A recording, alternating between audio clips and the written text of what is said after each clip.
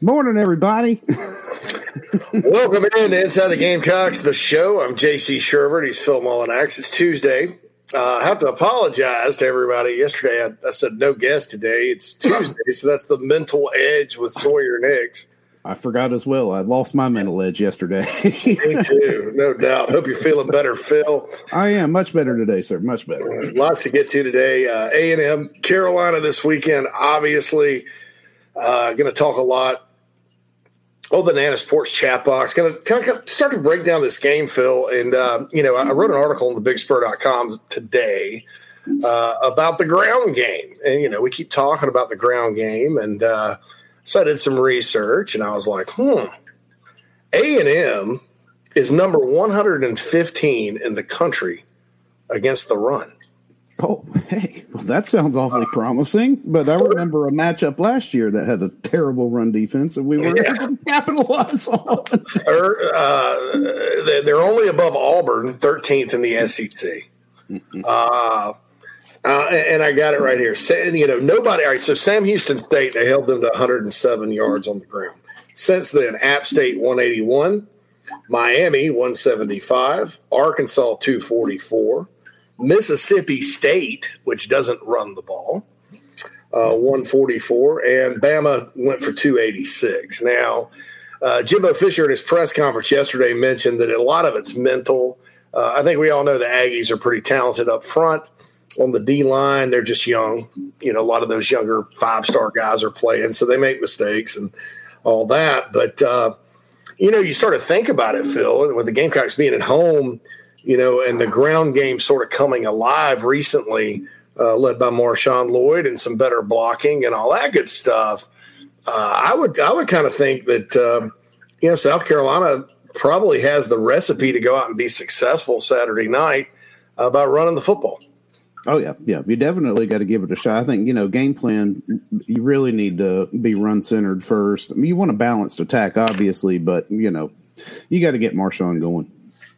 Yeah, I think so. And I think that, kind of when you look at it, too, we talk about A-Chain, and he's actually really an elite back. But Aggies aren't, they've had games where they hadn't gone very far on offense, and he hadn't gotten a lot of carries, 83 against App, only 110 against Sam Houston, 124 against Miami, 136 against Mississippi State. And we saw what Kentucky did to their run defense on Saturday night.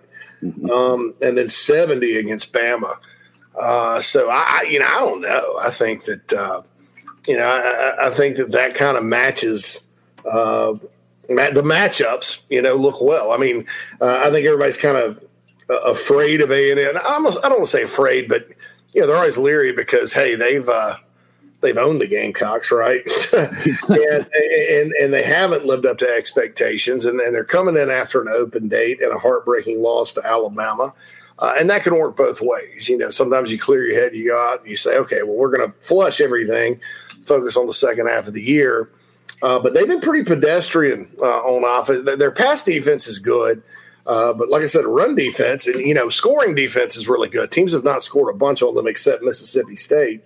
But, it hasn't been easy for Jimbo Fisher's team to stop other teams' rushing attacks. I think that plays into Carolina's hands. 219.6 yards per game the last three games for Carolina on the ground compared to the first three games, which were 70.3. Now, everybody's going to say, whoa, SC State and Charlotte and whatever. And, yeah, look. Playing SC State and Charlotte's not the same as playing App State and Miami, okay? Let's just be honest there. But the transitive property in college football can get you in trouble. I kind of look at what Carolina was able to do against Kentucky. And, Phil, it wasn't just Marshawn Lloyd alone. The blocking was better. I think, and I wrote today that, this offensive line is gelled. I think Jalen Nichols, Ja'Kai Moore, Dylan Wonnum, and Wanamaker are all playing better at tackle. Javon Gwynn was the SEC Offensive Lineman of the Week last week, so he obviously had a good game according to somebody. And then you got the X factors, Wyatt Campbell and Nate Atkins, which Carolina, against Arkansas, they weren't really running those formations. They kind of spread it all out wide, and and tried to chuck it all over the yard. And then against Georgia, that game was just a disaster. I mean, let's just call it like it is. Carolina in that one abandoned the run pretty early as well.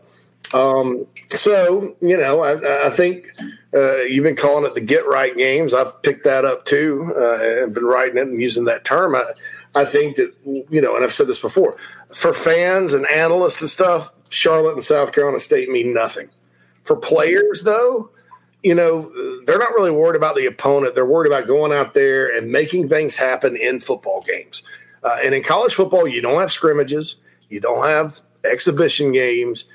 You don't have a lot of opportunity to go play against other teams. So no matter who you're playing, I think success sometimes breeds confidence, or all the time, should breed confidence.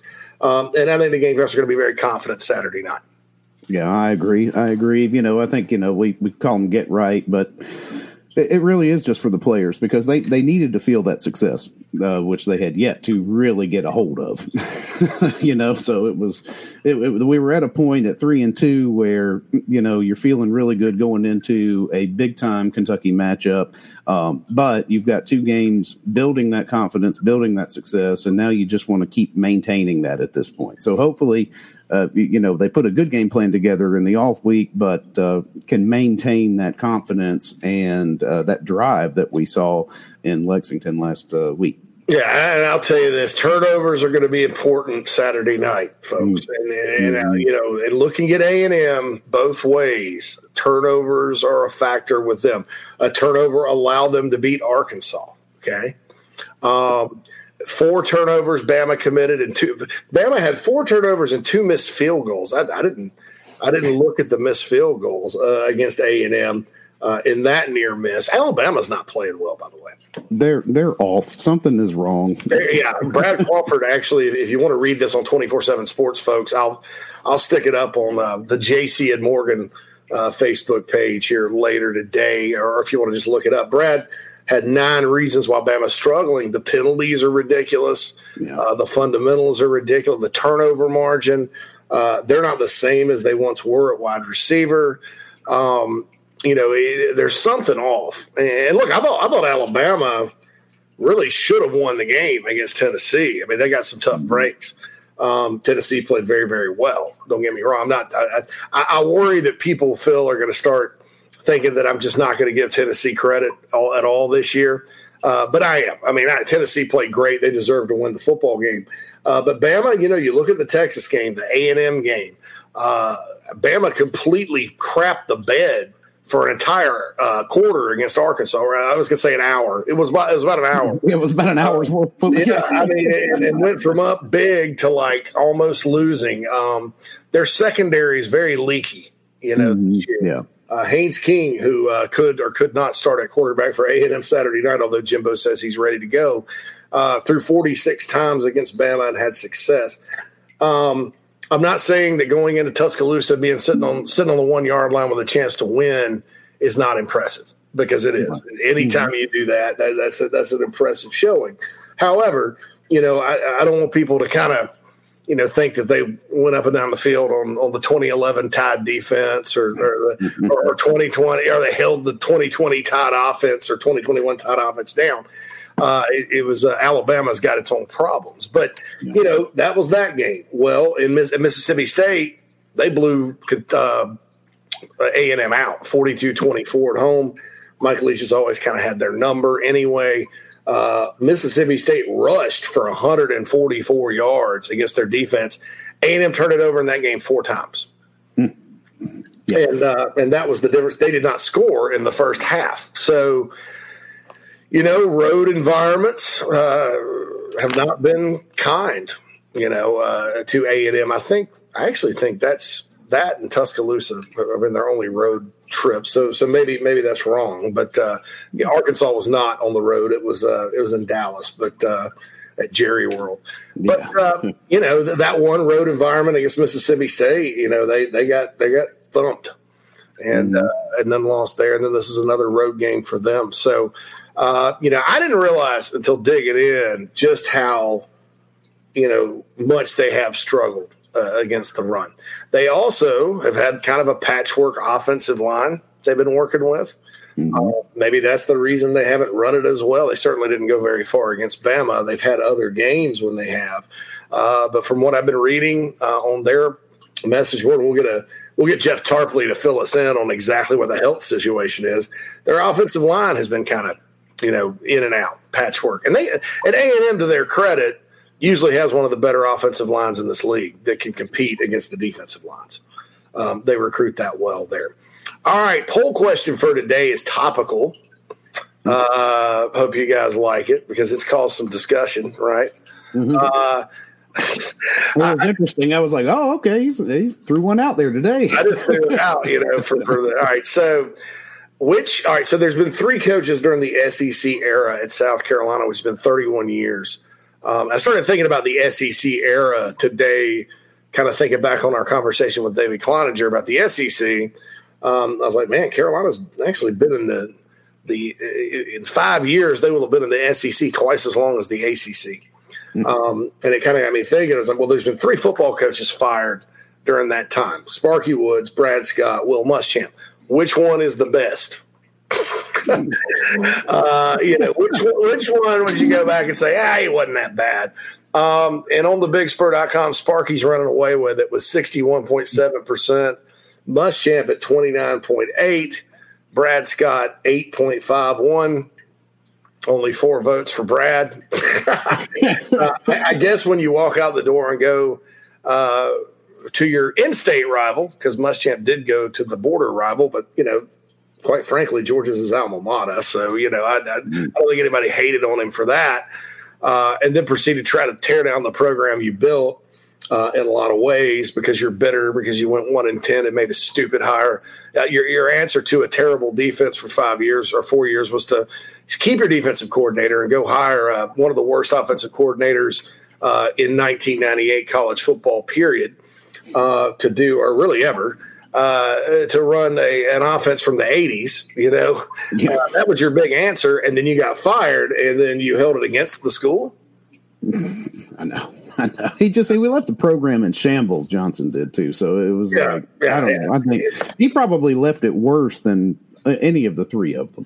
Yeah, Brad Scott, because it took – now, Brad left some players. He left Shelton Brown. He left Kalimba Edwards. He left Kenny Harney. He left Shannon Wadley.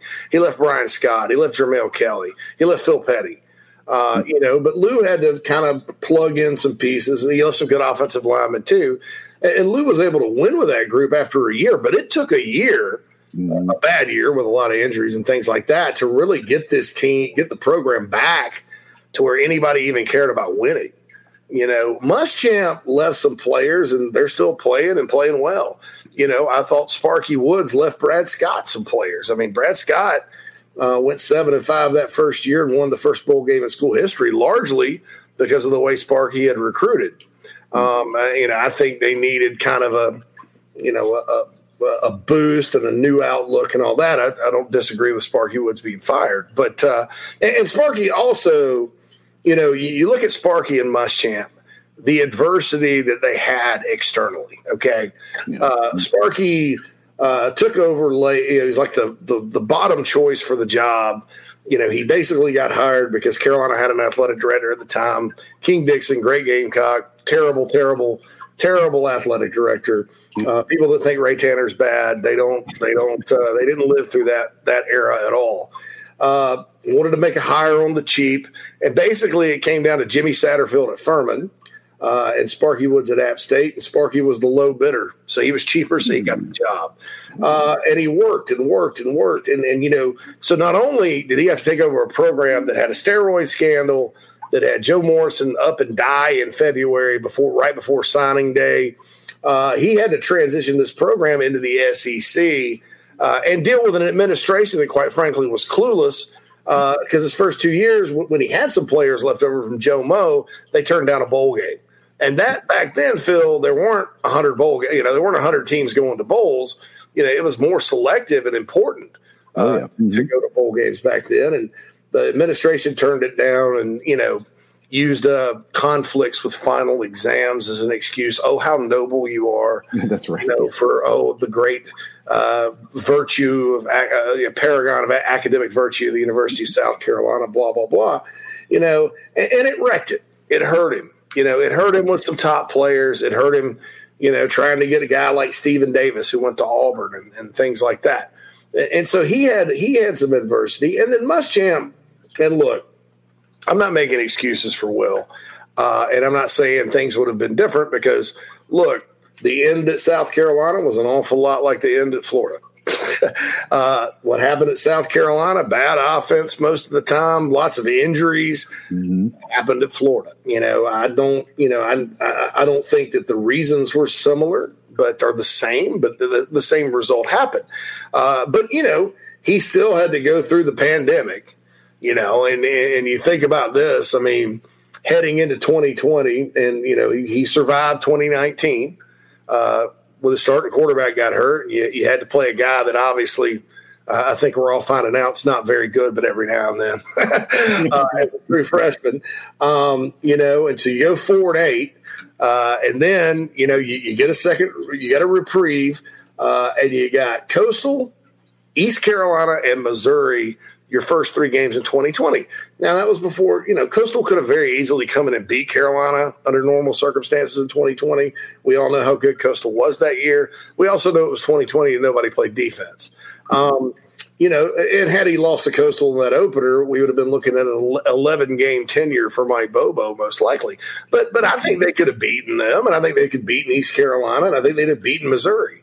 And so you got a 3-0 start teed up before you go to Kentucky that year. And then a global pandemic hits.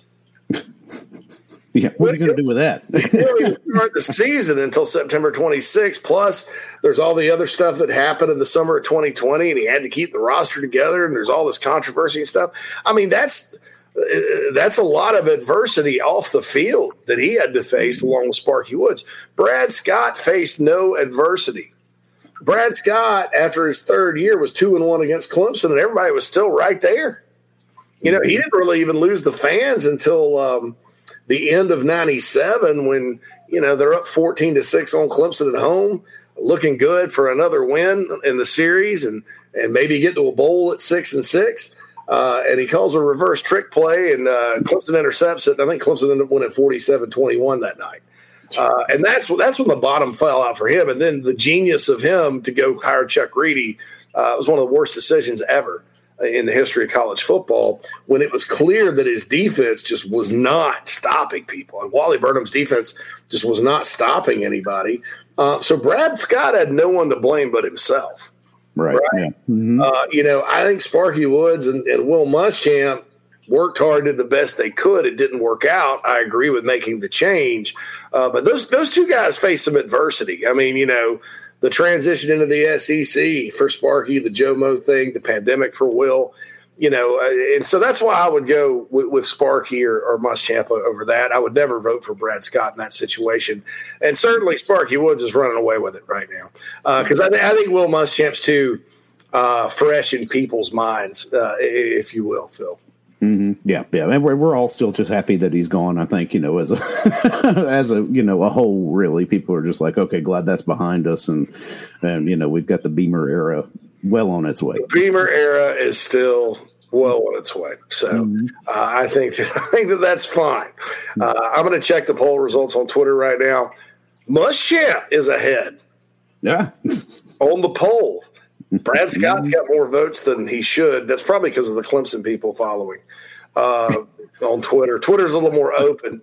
But 40.6% for Muschamp, 37.4% for Sparky, 21.9% for Brad Scott. So it's a lot different on Big Spur versus that. Haven't checked YouTube yet. Nana Sports chat box, good morning.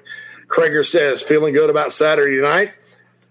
Honestly, Craig, I am too. After reading about some offensive line issues A&M may have, and don't know who the quarterback's going to be, and then I didn't do my research. I should have during the open date, but I basically just sat around and did the show and drank a few beers. During the open date, it's like a mid-season vacation. Yeah, mid-season vacation. I kicked it a little bit last weekend. So, but no. 115th in rushing defense, only ahead of Auburn. In Auburn, of course, How many rushing? I think Penn State's still running on them, and so is Ole Miss for Auburn. Not a stellar run defense on the Plains this year. So they, just about everybody's been able to get it going. Miami, didn't score, but they ran it well. Mississippi State's what gets me. I'm like, man, how did they go for 144 rushing yards? So, when you see them rack up all those yards, you're like, okay, do they have good red zone defense, or are these offenses just bad in the red zone? So that's, one thing that kind of is the red flag for us is, okay, when we get down there, we've had our issues. So let's make sure we kind of conquer that going up against this team, because it doesn't matter what you do between the 20s. It's what you do inside that matters. Yes, scoring defense, A&M's very good. They're very resilient. That's why I said I think turnovers are going to be a big, big factor Saturday night. Joey says, I think it's going to be a tight game. Hope we come out on top. I wouldn't be surprised. I mean, Arkansas A&M was tight. Miami was tight. App State was tight. Bama was obviously tight. I mean, they've had some close games this year. It's not like they've been getting – Mississippi State's really the only team that's taken them to the woodshed this year. Tim Dorn says, good morning. Great day to have a great day. Absolutely.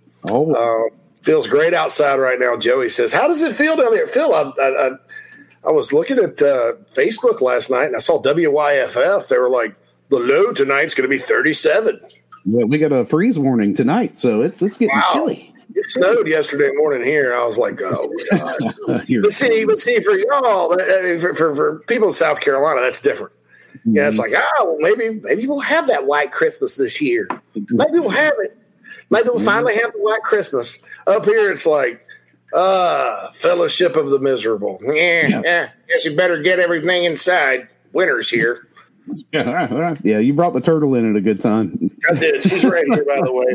I about said J.C. Sherbert, Phil Mullinex, Lizzie the Turtle right here with you. That's right. I need to feed her, by the way. But anyway, Doc says, I think if Spencer gains early confidence, doesn't make mistakes, we have our best chance in several years to finally beat A&M. Their secondary may be the best we have seen so far. Run early and often. They do have a good secondary. Is it the best? I don't know. A lot of question marks on that team this year, JC. It's just, and I think, and we kind of mentioned it before the season started, is that you've got all these big, high 5-star names, but most of these guys are young, and it's going to take them a while to get together and gel. So let's hope it's going to take another week. Yeah, I think they do play pretty good, really good pass defense at A&M. I will say this though. Let's look at Mississippi State. 329 passing yards for Will Rogers in that one. Obviously, the Gamecocks don't have the same system as Mississippi State. Bama struggled throwing it, but they had their backup quarterback. Jefferson was solid. I mean, 12 for 19, 2 touchdowns, but Arkansas didn't even really try. Now, I'll say this, run defense-wise, they did a good job with Raheem Sanders in that one, only 68 yards in that game. Yeah, that's impressive. Yeah. Other people, Arkansas did pile up 244 yards against them, rushing on the ground. So, I don't know. I think, obviously, App State's a run-oriented team. Those games were low-scoring. And then Alabama had their issues. I think that the key is going to be just like Kentucky. I think, and I think that's what gives me confidence about this one. I'm not as confident as I was last week. I'll admit that to you guys. But I think that the secret sauce to beating Kentucky is kind of going to be the same thing. Pressure the quarterback. A-Chain may get his yards, but you got to limit their explosive plays. And then in the pass game for Carolina, and Ben Briner on our website pointed this out, Phil. It's the passing offense has left a lot to be desired at times, but one thing Carolina is good at is getting explosive plays in the pass game. When they connect, they're getting downfield pretty good, and that's it's crazy considering the dink and dunk style they have at times, but that's fine. And a lot of that is just the athleticism of our skill position players. I mean, if it weren't for Jalen Brooks and, Juice really having a game, then it wouldn't be, because the pass was, right at the line of scrimmage. So it's all yak. Craig says T-Rob is coaching Bama's secondary would be a reason. Still, I thought they'd let him go. No, T-Rob's there. Look, man, T-Rob's got a pretty good track record of coaching secondary. I don't think he's a coordinator, but and that system busts. You know, the Alabama system, when they're not on, it busts, and Tennessee exposed that. And I've said that. Look at it's the same thing South Carolina ran in 2020. Remember when 3 NFL players were back there and Ole Miss throws a pass and Kevin just throws his clipboard in the air because it's like that's it. That was the final game of the Muschamp era. And you have 3-4 NFL players back there. And it's just complicated. It's very complicated. That's why Bama recruiting like they do, Bama, ends up doing well. And then they've had some recruiting misses. Kyrie Jackson, who was a JUCO guy Carolina was in on for a while, is the guy that got torched in the championship game last year when he was in. He doesn't play that much. And then they got this 5-star from the portal that everybody was like, oh, my God, this guy's going to be awesome. This kid from California who went from LSU to Bama, which makes about as much sense as Jermaine Burton, who's from California, going from Georgia to Bama. And, the saviors there haven't worked out. And I think that's a lesson. Because look, if you've got somebody that you're on a team that just won a national championship and you go transfer to the team that you beat, and you're from California, that's kind of a mercenary type situation. Yeah, right. Same with Eli Ricks that came in. Eli Ricks isn't playing at all. No, so it's interesting. It's interesting. And the other thing about that Tennessee-Alabama game, too, JC, is, Tennessee let them score 49 points. Yeah. They scored 49. Yeah. Good win, good win. But, your over-under went over 100. I tell you what's interesting about Tennessee this year that I noticed today when I was doing some research. Tennessee has the 10th ranked rushing defense in the country. They're doing a great job. Like LSU, what they did, you look at their defense, they're selling out and stop the run, and LSU didn't make them pay. And I'll say this, too, about A&M. DJ Durkin, great defensive coach. They sell out to stop the run. South Carolina's got to make them pay in the passing game. And that's all there is to it. And that'll be coaching on coaching. Remember Missouri last year, they were pretty bad against the run, too. They sold out, crashed their ends the whole game. Nobody figured out what to do. Now, whether that was Jason Brown's fault or Marcus Satterfield's fault, I don't know. I just know when Carolina finally attacked the perimeter in the second half, Zaquandre White was open, and he ran from like Columbia, Missouri to St. Louis, and he kept going across Illinois and probably ended up in Indianapolis. At the end of the game. I mean, I just, teams, if it were that easy, teams could just crash the box, stop the run, crash their ends. Everybody would do it. Mm-hmm. Everybody would do it every play, but you have to make them pay. I don't think Bama made Tennessee pay enough the other day, and LSU certainly didn't. But that's kind of Tennessee's plan. We're not going to let you run the ball successfully against us. We're going to make sure you do it. Hey, if you complete some passes, you complete some passes because that's our game, and we'll do it. Kevin says A&M might do less with more than any program ever. Tend to agree. They've had a tough go of it. I mean, Carolina people kind of think of them in the same breath as Clemson and Georgia because they've beaten the Gamecocks so many times, but they – look, people complain and blame the administration at Carolina. It was Eric Hyman that did it. I thought Tanner was in charge by then, but when they finally decided to make A&M the permanent opponent, Hyman was there. And what was happening is LSU and Florida don't like playing each other anymore. It's kind of they used to, there's just a lot of bad blood between those two schools. So Florida had this great idea. They were going to play A&M, and LSU wanted Carolina. And the Gamecocks at the time, keep in mind, were a top 10 program. LSU was ridiculously tough coming off, whatever the 11 or 12-1 year where they won the SEC and lost to Bama. A&M was a 6-6 team that had just fired Mike Sherman from the Big 12, where they didn't play any defense. So, I really can't blame Eric Hyman for. Ironically, he ended up at A&M, but for making that deal and saying hell no to LSU. I mean, that'd have been a great trip to Baton Rouge every other year, but come on, man. Saunders, simply keep doing it. Show it against UGA. Don't let USC defense slow you down. I know we didn't do well last year, or Kentucky beat the whoever in the I don't know what Lady Bree's trying to say. He says Spurrier left us in shambles. Sean said, who's supposed to start this week for A&M? According to Jimbo, it's Haynes King. Haynes King, yeah. Mm-hmm. People say Connor Wegman's been taking reps with the ones. A lot of rumors in Aggie land. So yeah, Jimbo's probably just playing games. Who knows? These days in college, until they make a rule, and I don't know that they shouldn't, to be honest. Nobody's going to disclose injuries. and look, Shane Beamer is not alone in that. So I know people were frustrated just because of the over-the-topness of Muschamp.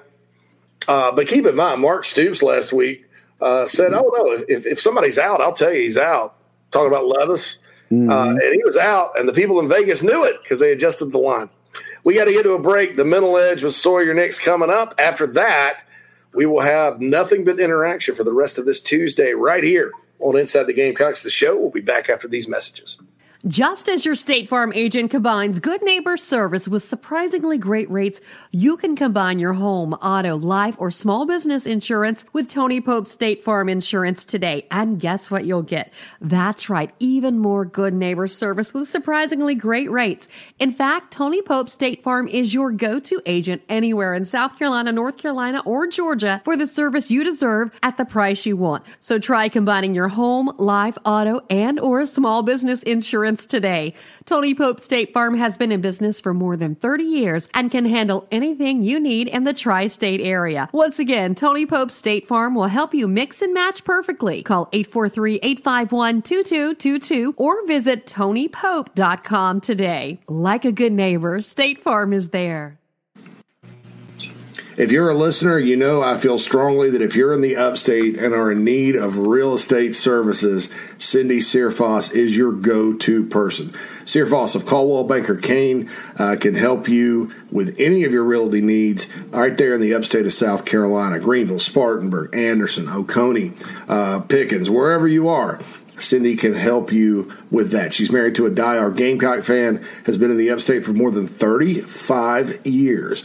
Right there in my hometown of Spartanburg, Daniel Morgan Avenue. Contact Cindy, 864-414-5271, or email csearfoss, CSEARFOSS, at cbcaine.com, CBCAINE. That's Cindy Searfoss, a proud sponsor of the Inside the Gamecocks podcast. Check her out. We've already gotten several emails from listeners that are very impressed with her professionalism and her ability to help you with your real estate needs. 864-414-5271, Cindy Searfoss of Caldwell Banker Kane. If you're looking to sell or buy multifamily property right here in South Carolina, the Burgesson team of RE/MAX at the Lake can help you get to closing fast and easy. Adam and Derek Burgesson both are very proud Gamecocks and are more than happy to assist you with any of your commercial real estate needs all across the state. You can email Adam at aburgesson@remax.net. That's ABERGESON at remax.net to get your next deal underway. The Burgesson team, proud sponsors of Inside the Gamecocks. Family vacations, a new car, a new boat, all cost money, but you don't necessarily have to make more to afford any of that if you can save cash that's flying out the window now. iHelp Consulting can help you finally get the kids to Disney World, upgrade the minivan, or drop that new boat in the water next summer. Let Daniel and iHelp Consulting consult with you. No fees, just savings. You pay them a percentage of those savings. Save on essential services, credit card fees, you name it. Let them find it. These folks are incredible. iHelpConsulting.com. How can I help you? Attention golfers of all ages and skill sets.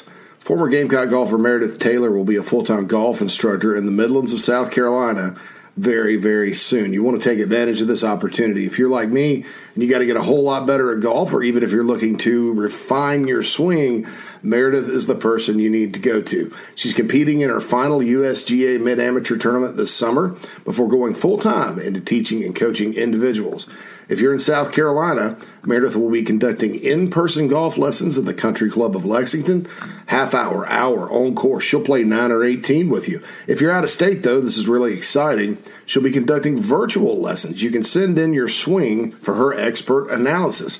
Also, in November, she'll launch an online course with video instruction for all ages, and skill levels. Meredith has 20-plus years of knowledge, former SEC golfer, all of that. So contact her on Twitter at Mer Taylor, at MERTAYLOR, or go to McKellarEnterprises.org. McKellar spelled MCKELLAR, Enterprises.org. Her email's on the website, so you can connect with her for any other questions. Go get your golf game in order. Take advantage of Meredith Taylor and her services. What's up? This is Jaheim Bell with the Gamecocks, and you're now listening to Inside the Gamecock Show with JC and Phil. Welcome back to Inside the Gamecocks, everybody. The first hour of the show is brought to you by Cindy Searfoss, Coldwell Banker Kane Realty. Give Cindy a call for all your upstate residential real estate needs. 864-414-5271. Of course, we're brought to you by Manscaped. Promo code Big Spur, manscaped.com, 20% off and free shipping. And we're joined, as always, on Tuesday by Sawyer Nix on the McKellar Enterprises guest line. How you doing this morning, Sawyer? Good morning. Good morning. I'm doing all right. So two things I was thinking about. One thing that I'm requesting listeners to do is to continue sending questions and engage. So I'd like listeners to keep doing that, and or watchers, but especially listeners, to engage and send some questions either to me or to the iHelp Consulting mailbag or to the Nana's Porch chat box. Also, if there are any folks interested in kind of sponsoring my segment, I want to do some more giveaways. So next week I'm going to do a giveaway, but I'd like to do even more giveaways. So if there's some people that are interested, that would be great. You can always message me or get me on Twitter. Also, my website has some information on how to get in contact with me. But I'll be doing a giveaway next week. We'll be giving away some item undisclosed, so we'll see what it will be, but it will be a giveaway next week. So we want to make sure listeners stay engaged, but want them to continue shooting in questions and engaging in the show. So. Awesome. I've got a question for you though, Sawyer. Just thinking about it before we really get into anything with mental health and athletes and stuff, just in general mental health these days. Is there a lack of mental health services these days, or are we just seeing an increase outpacing the availability of providers? Yes, both. Right. Yes. I think there's, part of it's insurance providers, time. Everybody I know, for a lot of folks, they want afternoon, after school, after work time. Well, I only have so many times slots available that I'm willing to share with folks. I have two kids. I have a 7-month-old and a 6-year-old and a wife. And so certainly I want to be at home with them. And I can't be seeing folks every night at 6 or 7 o'clock or Saturdays or Sundays. So part of it is time. Part of it is demand. The clinicians are significantly full. There's a demand for females. People are seeking out females, I guess, motherly figures. I don't know if they're more nurturing or want to share information with them, but that's particularly the case. And so I think just time-wise and financial-wise, it's hard. There is a shortage of providers. And there is an increase. I think we're all the time dealing with stress and difficult situations in life. Some people have family issues, physical health issues. There's people deal with all sorts of things, and so I would say that's kind of ongoing, and it's even more difficult now. Talking with Sawyer next is the mental edge. Okay, so the first thing I'm going to say is I'm going to ask you about the poll question, because you've been around the Gamecocks for a while, and this is just strictly a football question. It doesn't have much to do with the mental edge, but I thought I'd get some off topic. It's kind of off topic a little bit. Okay. I haven't seen it, so this will be good. Of the 3 coaches that have been fired at Carolina during the SEC era, Will Muschamp, Brad Scott, Sparky Woods, which one was the best? I would say in third place, it would be Brad Scott, would be not the best. So let's start with Cole agrees with you, Yeah, he's running away with it. So I think recently, Muschamp, where our immediate reaction is Muschamp's, torched the place down. Muschamp's not there. I think, but there were some seasons that he did well, that he got us some players. It's just the last few, some things never got on track offensively, and then utilization of players was, pretty awful. So with those two issues, I think there's burn in our mind. And I think that's one of the, I talked to my class, I guess it will be Thursday's lecture in my psychology class. I teach one class about the recency effect. We tend to remember the most recent things. When we meet folks, we tend to remember the last name or either the first name of people that we meet. And so Muschamp's so new. I think we're like, oh, down with Muschamp. He was the worst coach ever. So I think that's maybe why Sparky Woods gets some more votes. But I'm going to tend to kind of go with Muschamp as the best. Okay. I'm torn. I think both left some good players. I think as Beamer gets through this season and we kind of see how a lot of these guys ultimately pan out, we'll know more. Obviously, Sparky Woods left the team that won the first bowl game in school history. Yeah. Guys like Brandon Bennett and Steve Tannehill and, I believe Zola Davis, was he on that team? They had some good Boomer Foster, Stanley Pritchett. It's some pretty good Hank Campbell on defense. I mean, there's some pretty good players. And then Muschamp left Shane, obviously a bowl team last year. Now, Shane's had to add some things at some spots, and I don't remember quite clearly enough. And I got a good memory, as you guys know, with this stuff.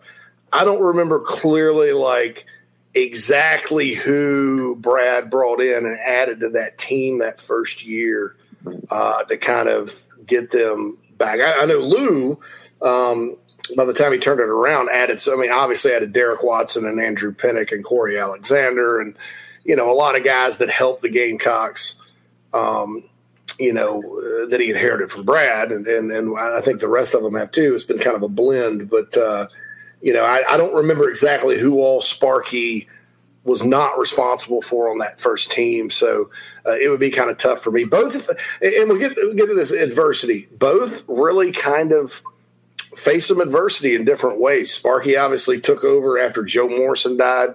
There was a steroid scandal. The administration screwed him out of 2 bowl games his first 2 years under the guise of academics. The football program at Carolina was not funded properly at that point. Plus, he had to transition in the Southeastern Conference. Okay, that's all the things Sparky Woods faced. That's tough. He was the coach at South Carolina, right? Plus, he's probably like the 5th choice for the job. And I think the guy that took over for him at App was there for a long time. I'm not positive about that. Did Jerry Moore take over for Sparky Woods? One of you App people tell me that. Will took over a bad roster, quickly got it right on offense, got some guys in like Bentley and Edwards and, Debo got healthy, Shi Smith. They turned Hayden Hurst into a tight end, which is what he should have been. All that good stuff. I thought he maximized the defense a couple of years and all that. And then he had a down year after Jake got hurt in 2019 with a quarterback that I think we all realize now is not very good. No offense to him as a person, but I think we're realizing now he's just not very good. Never was, but every now and then, which is telling. So they go 4-8, survives, and I said this before, so I'm going to be quick. The next year, you open with Coastal, which obviously looking back would have been dangerous, but I think they could have won, East Carolina and Missouri. So you got a 3-0 start teed up for you in 2020, and then a global pandemic hits. And that was a challenge for a lot of coaches, man. Will did a better job than just about anybody holding the team together and all that. So, he faced some adversity, that was kind of external beyond his control. So both of those guys, it's hard for me to kind of pick one.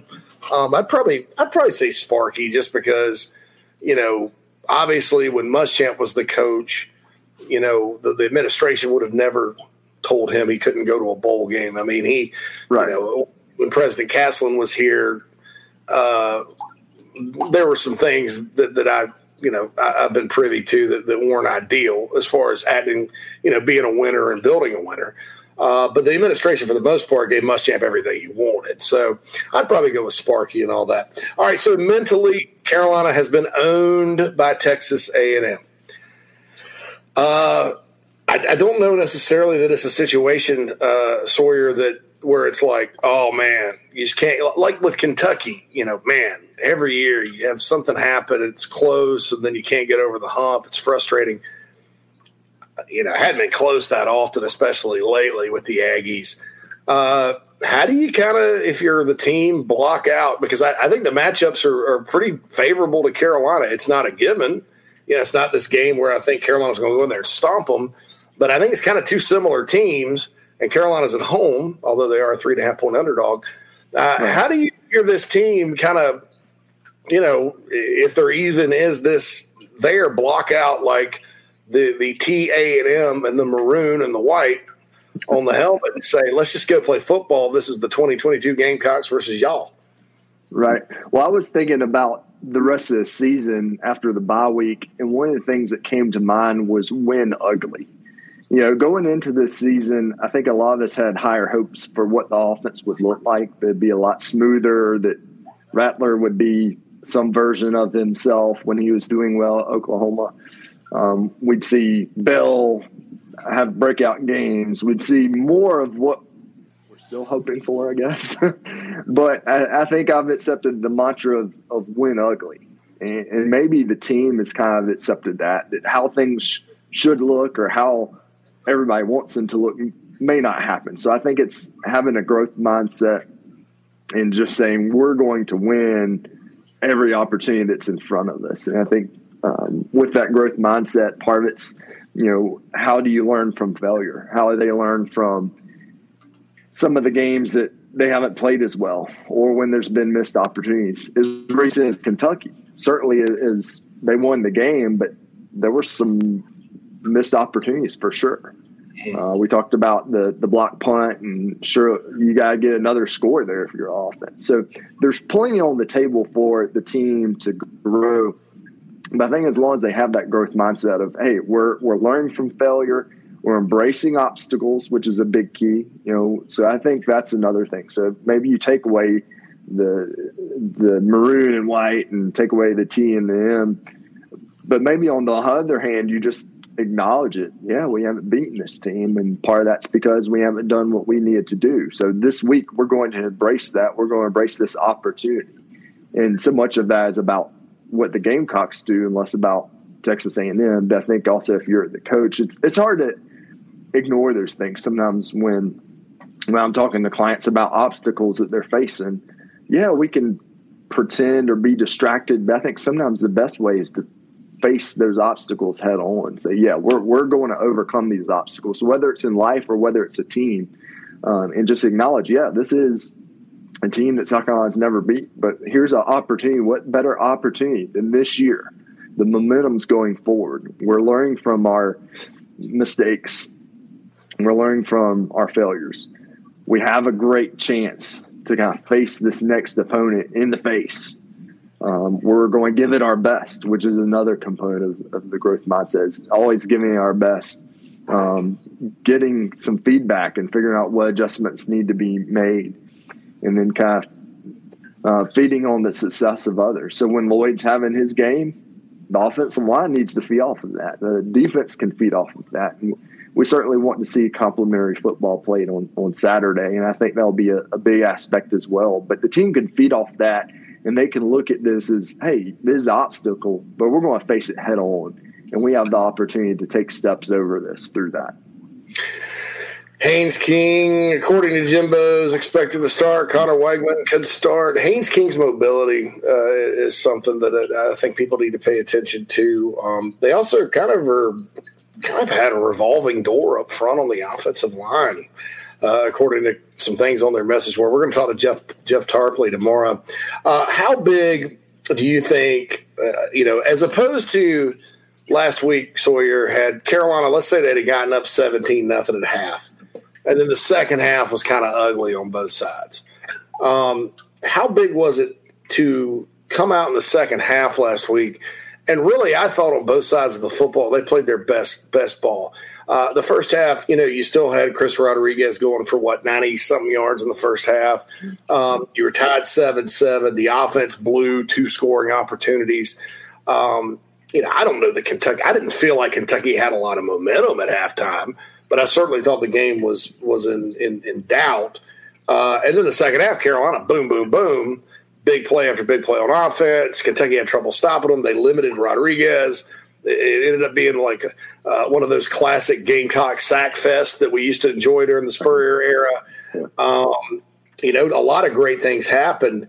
So the fact that it happened at the end, and that's the last half of football they played, people talk about getting off to a fast start. I think in 2 of the 3 phases they did last Saturday night. How do you carry that over through the open date and into the game Saturday night? Well, I think with the team, I don't think maybe the momentum is certainly good, but I think looking at that first half, again, they look at it as just, hey, we had some opportunities, we didn't capitalize. In the second half, they were just more efficient. The opportunities that they had, they capitalized on that. And so I think that same theme moves forward. When we have opportunities in front of us, whether it's, again, the big opportunity is we've never beaten Texas A&M. Here's the big opportunity that we have. And then you can break it down into smaller opportunities, such as stopping them on their first third down, or us, moving the ball and scoring on our first drive. Whatever those opportunities are, I think that's where the biggest focus is. It's a big focus on how do we just maximize the opportunities and take steps forward, whether it's, in a half, in a quarter, per drive, whatever it is, it's maximizing those opportunities. And the offense and the defense certainly did that in Kentucky. And so I think that's a theme that they can continue. It's like, we've done this. Now we got to continue through the bye week in our preparation, our practice. Sure, it's a time to heal our bodies, but it's also not a time to kind of take it too easy. We need to continue moving forward to keeping this edge, to keeping this momentum going, and we do that by our preparation and focus. And I think that's the theme that will continue this week.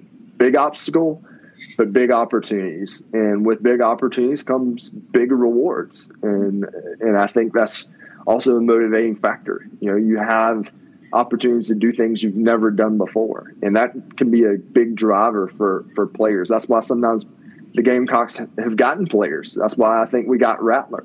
You had Shane recruiting him, and also just blanked on our offensive coordinator's name, but Satterfield. Yeah. So they certainly, some of their pitches to recruits are, hey, we're trying to do some things we haven't done before at Carolina. And so I think that's a great motivating factor this week for the team. Now, does that overshadow their preparation and game playing, all that? No. But it feeds into that big equation. All right, Sawyer, tell us what your prediction is and any advice for fans on Saturday night. I was on 107.5 earlier, and Gunner was hammering home, good start, get the crowd into it. I agree with that. I think it's very helpful, but I also have seen situations before. I was thinking back to the 2010 Florida game when they returned the opening kickoff for a touchdown. And you saw what happened by the end. Sometimes a big start like that. I mean, even Tennessee, Carolina, Tennessee in 2019, the Gamecocks scored on the first play of the game and lost by 20. Tell us your prediction. Tell us how important it is for the crowd to sort of persevere just in case, because a chain, one of their defensive backs, anything could happen negatively early. But I think people need to keep in mind it's still early. Don't get deflated. Right. Well, I would say that's kind of where I've accepted the win ugly. It's like if we have a messy first quarter, we're going to lose the game. We can't be with 9 in a row. Don't just, hey, win ugly. Win ugly. Win is a win is a win. It doesn't matter if we throw 10 bubble screens behind the line of scrimmage and the offensive linemen don't block. It doesn't matter if, we have a defensive lineman not set the edge on a play or whiff on a block. Win. That's the name of the game. So for fans, hang in there. Also for players, you don't want them hanging the balance of the game based on the first drive.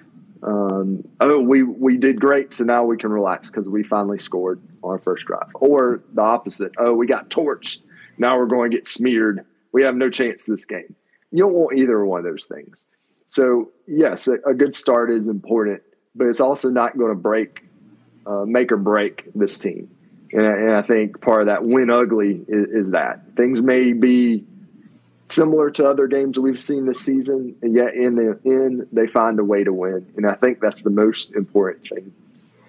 So for my prediction, I'm going to say, as I said last week, I predict South Carolina is going to win. I'm going to say it's probably going to be a close game. It seems like a lot of our games this year have not been close.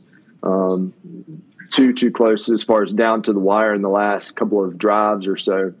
So I think this game will maybe break that mold, and I think perhaps South Carolina wins, we'll say 27-24.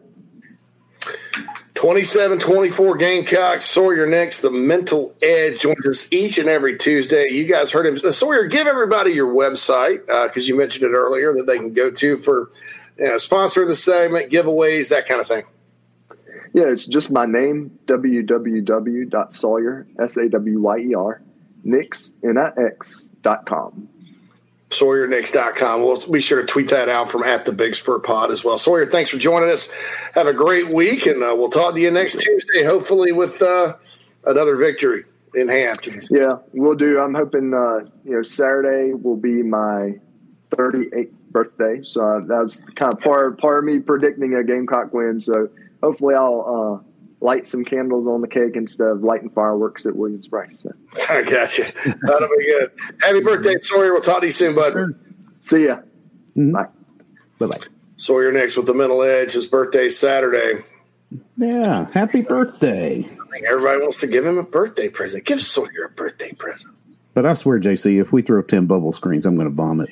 I thought about that. Will's head's going to explode. Yeah. Oh my God. Tim Dorn said Sparky was in over his head. Maybe, but Tim, look, here's the truth of the matter. Everybody was. The administration included. Mm-hmm. I mean, that was a rough time. It kind of came crumbling down in a spectacular fashion. Cocky Gaming says Manscaped, the official sponsor of Cocktober. Lady Bree says Spurrier left Muschamp a mess, but he had enough time to get his recruits in and level them up, and they looked worse, not better. That's true. I mean, unfortunate. The more Muschamp players kind of filtered in, the worse the results got. And injuries, man. Look, you cannot coach winning football when you have that many injuries. And when you have that many year after year after year, you have to kind of figure out why. You know? And look, Beamer's had some injuries he's had to deal with. That's true. That's part of the game. But not as many as Muschamp had. And that's at Florida and South Carolina. Dorn said Muschamp couldn't win at Florida. What in the world made Tanner believe he could win at South Carolina? Well, and someone else made this point. Who's won at Florida? Besides Steve Spurrier and Urban Meyer. And Urban, 3 of those years, he was an Outback Bowl team. Yeah. The other 3, they obviously won divisions and were in the national championship hunt and won 2 of them. But anybody been able to win consistently there? McElwain, I mean, they actually fire people quicker than, they don't give anybody a chance, I thought the Dan Mullen firing was a panic move. Yeah, that seemed a little premature. I mean, I know I just think maybe his style kind of rubbed them the wrong way. And, not a good person. Now Muschamp was, looking back on it, Dan Mullen and Jim McElwain won divisions and got to Atlanta there.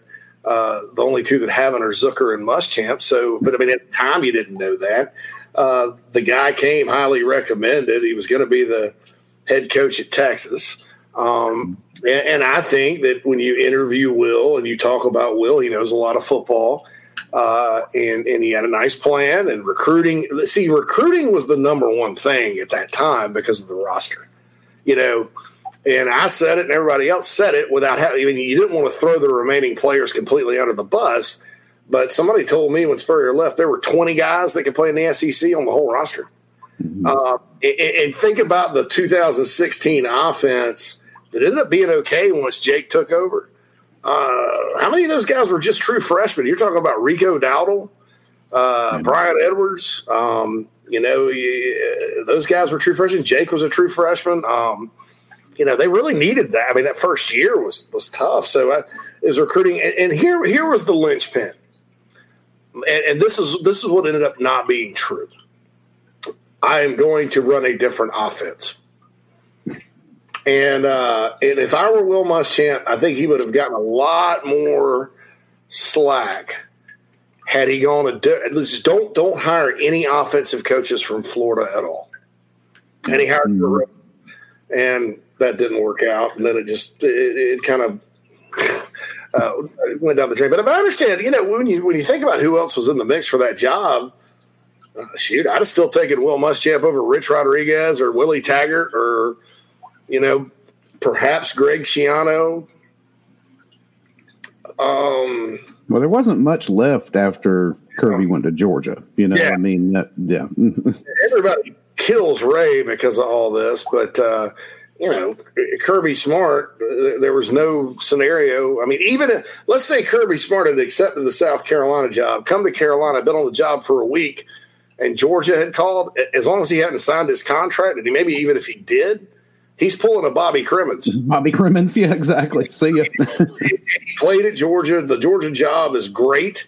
You're inheriting a 10-win team instead of a 3-win team. Mm-hmm. The guy I could have made a better case for than who else was realistically in the job is probably like a Sean Elliott. I look at Lincoln Riley, and he, of course, was a guy they interviewed. He was OC at Oklahoma at the time. I don't know. That's a tough one because the roster was in such bad shape. But I was kind of against it then because I thought Will Muschamp would come in and recruit his butt off and hire a Lincoln Riley for offense. That didn't happen. But that was kind of why that happened. Anyway, we'll talk about more of that, more of your questions from the Nana Sports chat box. The iHelp Consulting mailbag has a lot going on in it as well. And we'll be back because it's time for a break after these messages on Inside the Gamecocks, the show. If you're a listener, I feel strongly that if you're in the upstate and are in need of real estate services, Cindy Searfoss is your go-to person. Searfoss of Caldwell Banker Kane can help you with any of your realty needs right there in the upstate of South Carolina, Greenville, Spartanburg, Anderson, Oconee, Pickens, wherever you are. Cindy can help you with that. She's married to a diehard Gamecock fan, has been in the upstate for more than 35 years.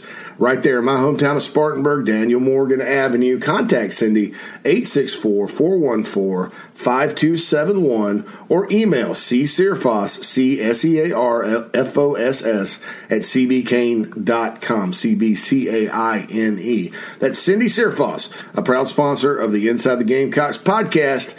Check her out. We've already gotten several emails from listeners that are very impressed with her professionalism and her ability to help you with your real estate needs. 864-414-5271, Cindy Searfoss of Caldwell Banker Kane.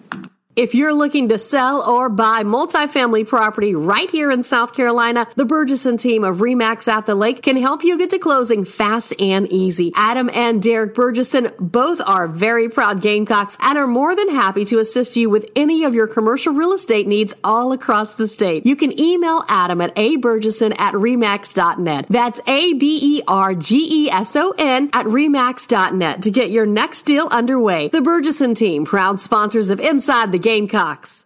Hey man, are you sick and tired of your business computer guy? Yes, he takes forever to call me back and doesn't always respond to the requests. Yeah, same here. I'm paying him good money. I constantly have issues, and I'm worried he's not backing up my network and securing it properly. Oh, I feel that, man. My head hurts, but I have a good lead on a good idea. I'm calling your boy Matthew Odom today from Heritage Digital. Heritage Digital is an IT firm that specializes in making sure your IT network runs like a dream. If you have 1 or 500 employees, it doesn't matter. They do it all for one monthly fee and have clients from South Carolina all the way to California. Yeah, I heard that monthly fee's low too, so I don't know why I didn't even think of that. Do you have 843-699-1001 as Matt's contact number? Yeah, man, I sure do that. Or you can go to heritagedigital.com. Man, I hear they do a no-cost assessment. Boy, this will help me. Yeah, I bet. I'm getting on that and encouraging everyone else to do the same. Heritage Digital, 843-699-1001 or heritagedigital.com, a proud sponsor of Inside the Gamecocks, the show. Family vacations, a new car, a new boat, all cost money, but you don't necessarily have to make more to afford any of that if you can save cash that's flying out the window now. iHelp Consulting can help you finally get the kids to Disney World, upgrade the minivan, or drop that new boat in the water next summer. Let Daniel and iHelp Consulting consult with you. No fees, just savings. You pay them a percentage of those savings. Save on essential services, credit card fees, you name it. Let them find it. These folks are incredible. iHelpConsulting.com. How can I help you? Hey folks, JC here. I've told you about Nana's Porch over and over again. They sponsor our chat box on the show. Don't take my word for it, though. I wanted you to hear from Gamecock pitcher Noah Hall about our sponsor, Nana's Porch. Nana'sPorch.com. Go there. Food truck, catering, whatever you need. Take it away, Noah. What's up, Gamecock fans? This is pitcher Noah Hall. If you want some delicious food for your event, I suggest visiting Nana'sPorch.com today to find out what they all have to offer. It's really good Southern cuisine based out of Charlotte, my hometown. I hope you guys go check it out. Go Cox and go Nanas. Yep, time to get back to the show. Shoot. All right, my man. Welcome back to Inside the Gamecocks, the show. The second hour of the show is brought to you by the Burgesson team at RE/MAX by the Lake. Give Adam or Derek a call or shoot them an email at aburgesson, that's BERGESON, at remax.net. And, of course, the show is sponsored by Manscaped. Don't forget, use the code BIGSPUR at manscaped.com for 20% off and free worldwide shipping. All right. Hey, just got some good news via email, Phil. Hold on, I'm checking on it now. Woohoo! Oh, hey, all right, Cocktober. It's Cocktober. Anyway, it's got some good news partnership-wise with Manscaped. So it looks like they're going to be around for a while. So thank you to all of you out there, by the way, because you obviously bought, I'll just tell you what it is. Okay, so we got the Manscapes, but there's a trial period that happens. You have to sell so much of it, right? It's not a huge number, but it's not a small number. But we obviously surpassed that. The numbers look great. We got to send them some proof that we've been reading it and stuff like that. And I'm going to let Phil do that because I don't have a clue how to get to that. And then we make some money. So that's you guys, man, because I know I was supposed to buy some. And I forgot. I know my brother bought some, but that was about it. So, and I got to get some for the kids, as I mentioned, but, they're teenagers. Don't worry about it. But thank you. Thanks to everybody. We really appreciate that. Nana's Porch chat box rolls on. I'm just talking to Will Muschamp and all that. But, look. Bad hire for Tanner with Muschamp. It didn't work out. But somebody told me that knew Muschamp when he was at Texas. They're like, look, Will may not end up winning, but he'll leave it better than he found it. And I think in a lot of ways he did. Now, I think the losing at the end was something Shane Beamer and his staff there's a lot of the last couple of years, especially early this year with Here We Go Again. The Georgia game this year was an example. Some of the blowouts last season, right? And so I think that's something that kind of set in with them, with the old staff. But player-wise, a lot of guys going to the NFL that he recruited here, a lot of guys that helped Carolina win games. So we'll just close the book on that. But Twitter obviously likes Will Muschamp a lot better than the Big Spur because they're on Team Sparky. And, looking back on it, I'd probably go with Sparky just because, a lot of his year, Sparky would get on a run. Sparky got on a run his second to last year. Carolina's first year of the SEC. Carolina went 5-1 to close it out, beat Tennessee. That was Tannehill's freshman year. It was a losing season that did not end up in a bowl, but it was kind of magical. And at that point, You had 2 winning seasons where the admin screwed you. You had a transition year in 91, which wasn't that good. And then you won 5 games down the stretch your first year in the SEC, beat Tennessee, and nearly knocked off Florida. So that set up for his final year, when reality set in, right? Mm-hmm. Muschamp never could break. He never could get, he'd have a big moment, big win, right? And then it would just go, and then you have the rug pulled out from under you. And that's one reason that, Saturday night I think is pretty big for Shane Beamer because, look, Texas A&M's not coming in here as a top 5 team or anything, but you had a big one on the road against a ranked team. You had a week to heal up. You match up better with the Aggies than you have probably at any point the last 4 or 5 years. You win that game, all of a sudden you cash in, and all those fans in the stands are still loving you and happy. And they show back up for Missouri the next week. You cash in and break that streak again. You're going to Vandy with a chance to get to 7. That should happen. Please, for the love of God, don't lose to Vanderbilt this year. You want to know?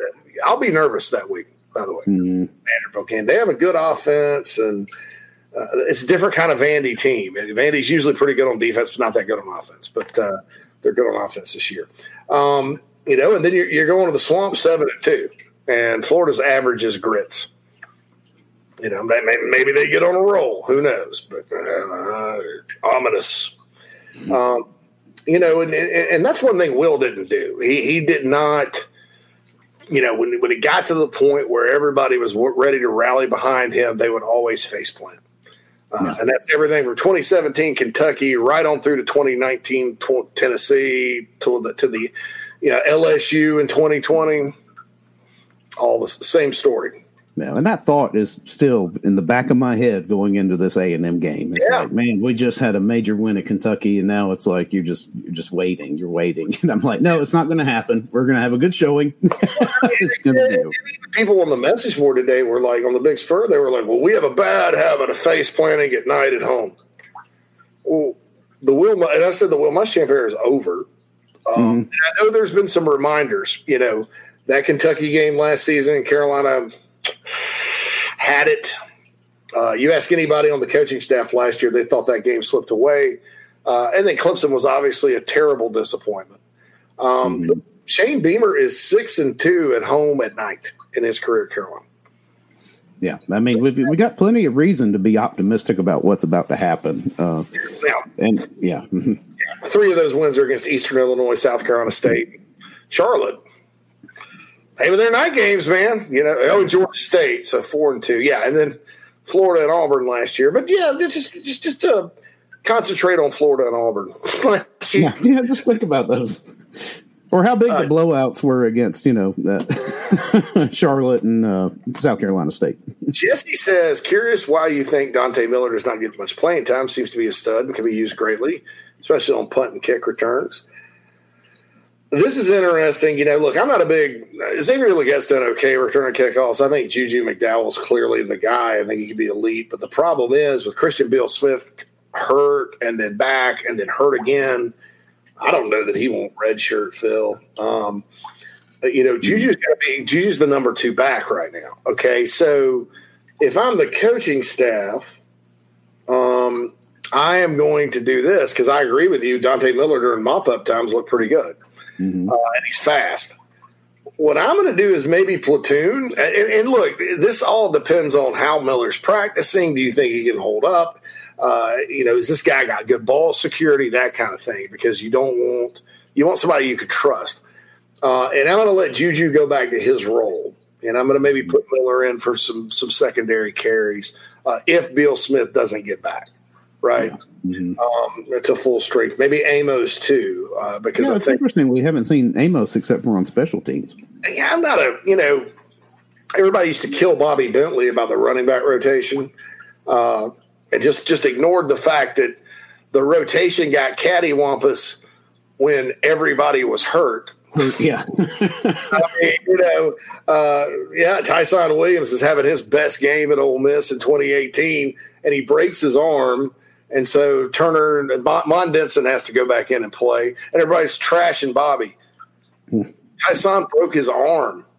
What are you supposed to do? But I'll say this, I think that Yeah, Thomas Brown went through the same thing the next year, and not the only running backs coach that's avoided the injury bug was Des Kitchings, and that's after Lloyd got hurt in the preseason. His there, but the running backs rotation now leaves a lot to be desired, and it has for 2 years.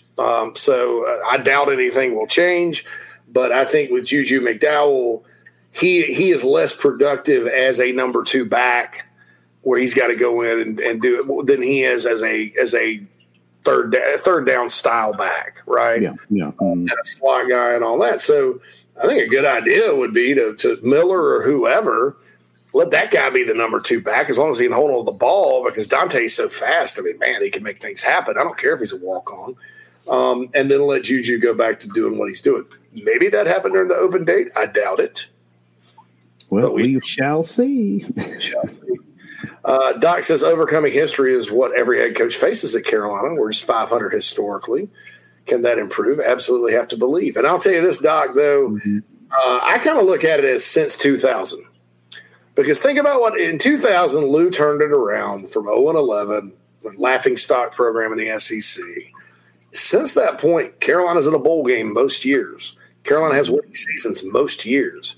Carolina's beaten the number 1 team, Alabama. Carolina's beaten how many top 5 teams since 2000? Carolina's won how many bowl games? Carolina's beaten Ohio State twice, Michigan twice, programs like Nebraska, Miami, and Florida many times, and all the Georgia.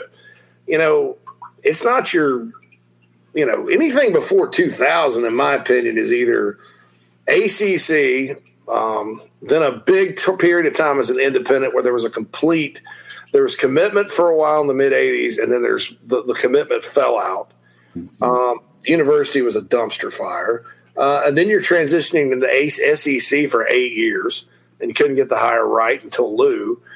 But since then, the expectations have changed. Spurrier took those expectations from, all right, so the expectations to get to a bowl game every year to, hey, well, the expectation now is to contend for the SEC East most years.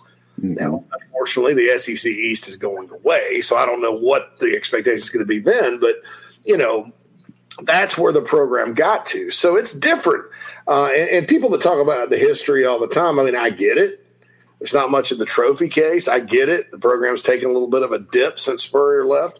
But this program's still in bowl games most years. This program still can beat people. It's much more respected, and it's much closer to some of its peer schools in the SEC, like the Mississippis or Arkansas or Kentucky or whoever, than it is to Vanderbilt. It just in my opinion. So, but yeah, the history's kind of, obviously iffy, but it's gotten a lot better the last 22 years. And I think that's kind of the standard now around here. Lady Bree says we were losing, so bringing in a defensive minded head coach felt like a good choice. I thought that he would. I thought they'd have and this is probably why Tanner hired him. They didn't have just a good defense; they had an elite defense at Florida. Now, 5 stars and a bunch of guys. Urban Meyer left him, and then he recruited on defense. Great. If you look at his offensive recruiting, not that good. And that defense was good even through injury too, JC. Yeah. I mean, they had guys. They had massive injuries, and they still had dudes. And I think he recruited on offense better on South Carolina than on defense. Crazy enough. Yeah, because I mean, the recruiting, thought the defense was good. I mean, we just thought. I mean, I thought it was a good hire. I didn't mind it, until it looked like it was going south, and then I'm like, oh my god, we got to get out, pull the plug. Mr. Andrew says, "Good morning. How much hotter does Jimbo's seat get with a lost USC this weekend?" Oh, they're not going to be happy. No. Lady Bree says she expects circa 200 rushing yard game. Doc says Spencer can't throw them the ball. Yeah, that's going to end up badly if Rattler turns it over. Tim says last Bree defensive minded was okay, but not Muschamp. His defenses were not good at Florida. I don't know what Florida Gators you were watching during the Muschamp era. There were better choices out there. Who? Tanner went on the cheap. No. Money had nothing to do with Muschamp. Yeah. That's one of those things that people talk about all the time that's just wrong. And I don't know.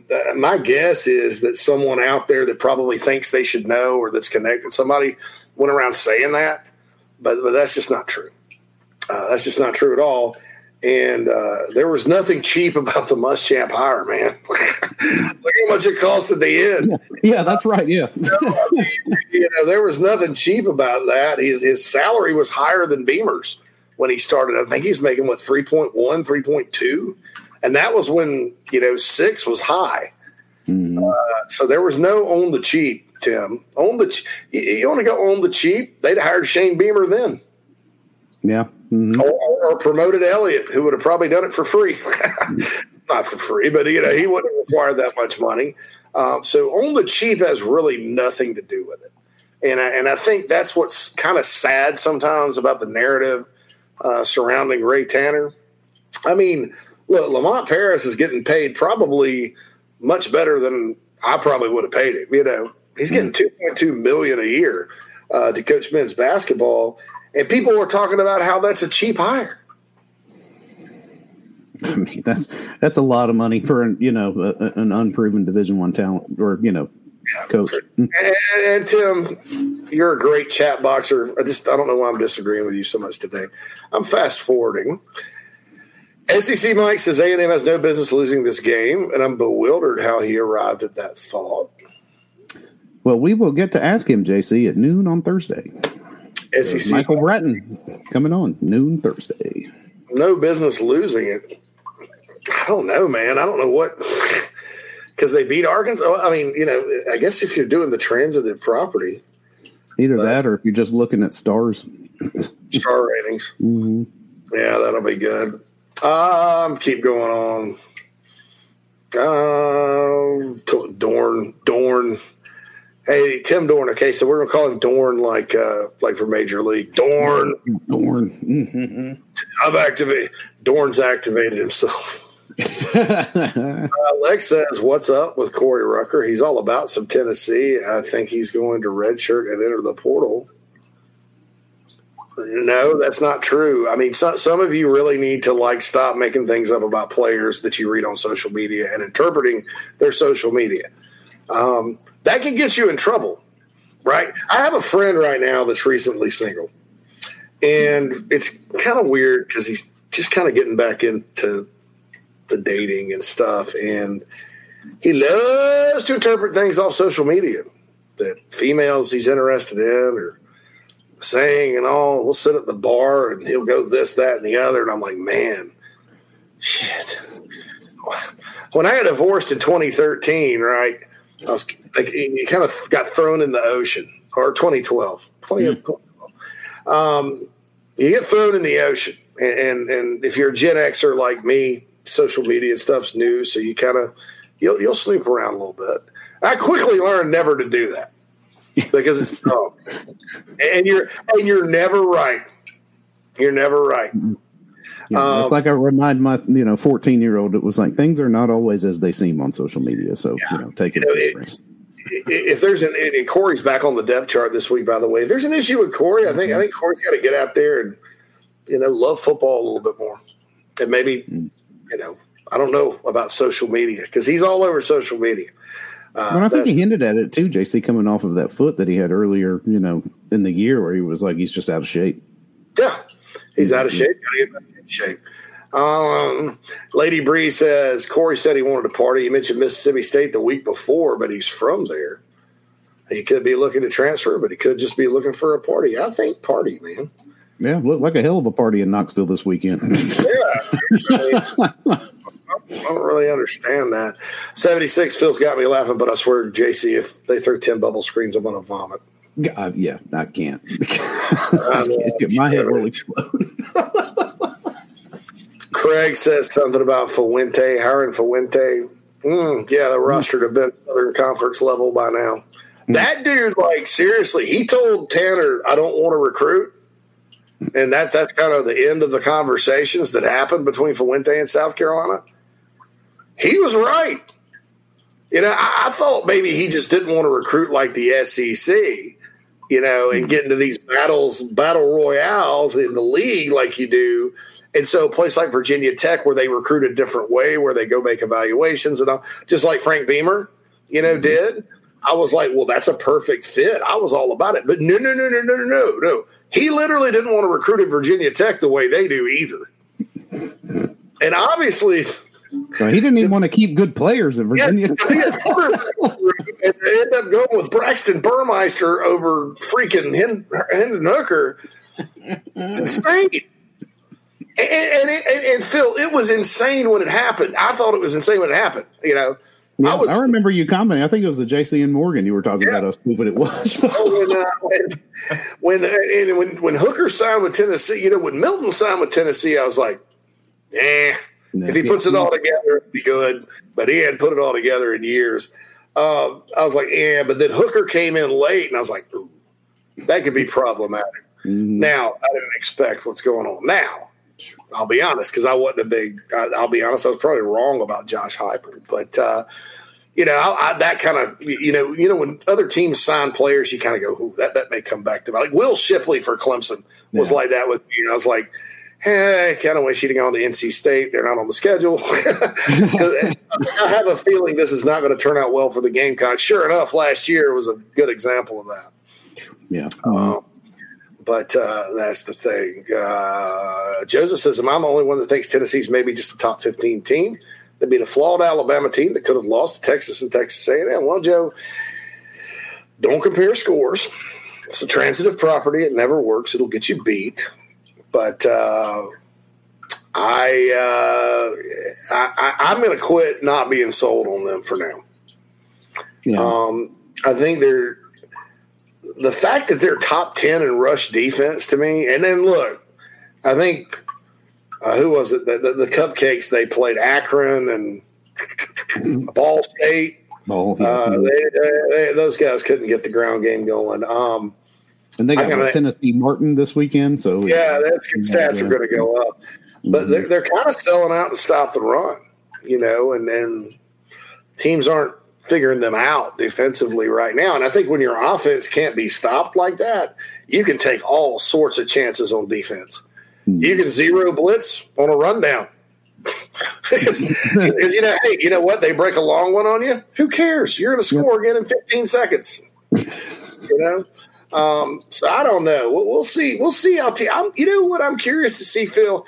How does Tennessee in 2 weeks, and they've owned this team. I got to stop looking. I'm like sideways because of this new angle. Look at my profile. It's sexy.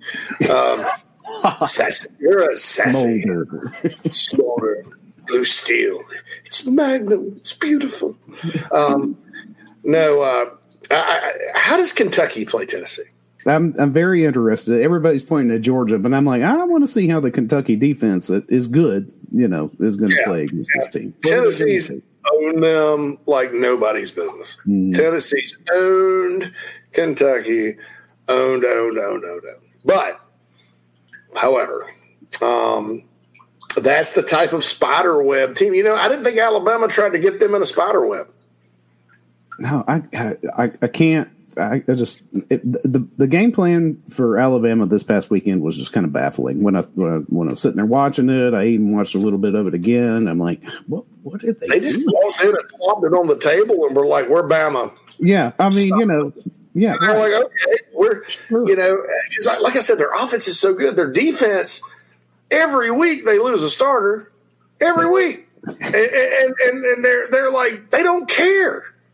I mean, all right, we're just going to blitz into the run, and then, and hey, if you can complete something over the top, it's fine because we're going to score anyway. Yep, we'll just be right back on the field and be throwing it over your head. And the thing of it is, Hooker's so accurate. He is so accurate. And I think it's going to give him a long NFL career, quite frankly, Phil. Mm-hmm. It's just even when he's rushed, there's no errant passes. I mean, this guy's like automatic. It's like a machine.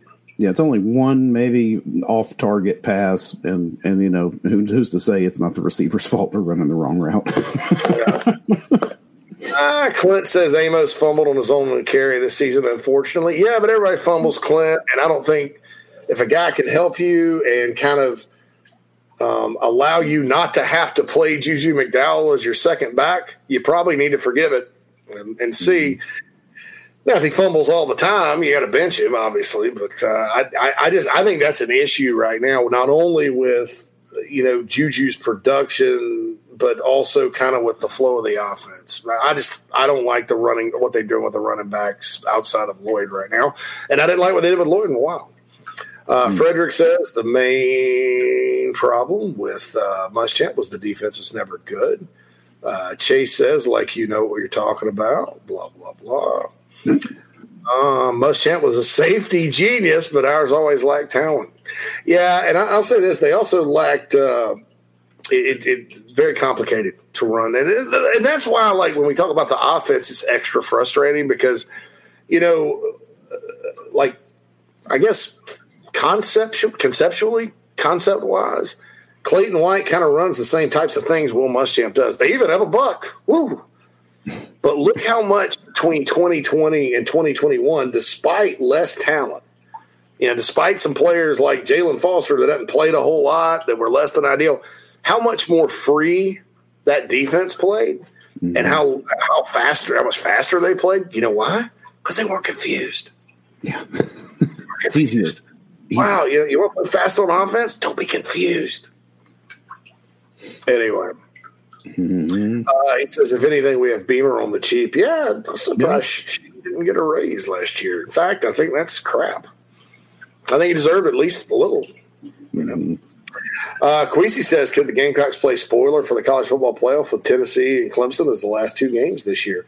That would be what, Phil? That would be an Auburn 2017 type of finish. Yeah, it would. It would. Mm-hmm. Yeah. No, there's no. You could blow up both of those teams going into the playoff. Yeah. I remember Auburn beat Georgia pretty badly and then beat Alabama pretty good, too, the last two games of 2017. They were the best team in the country.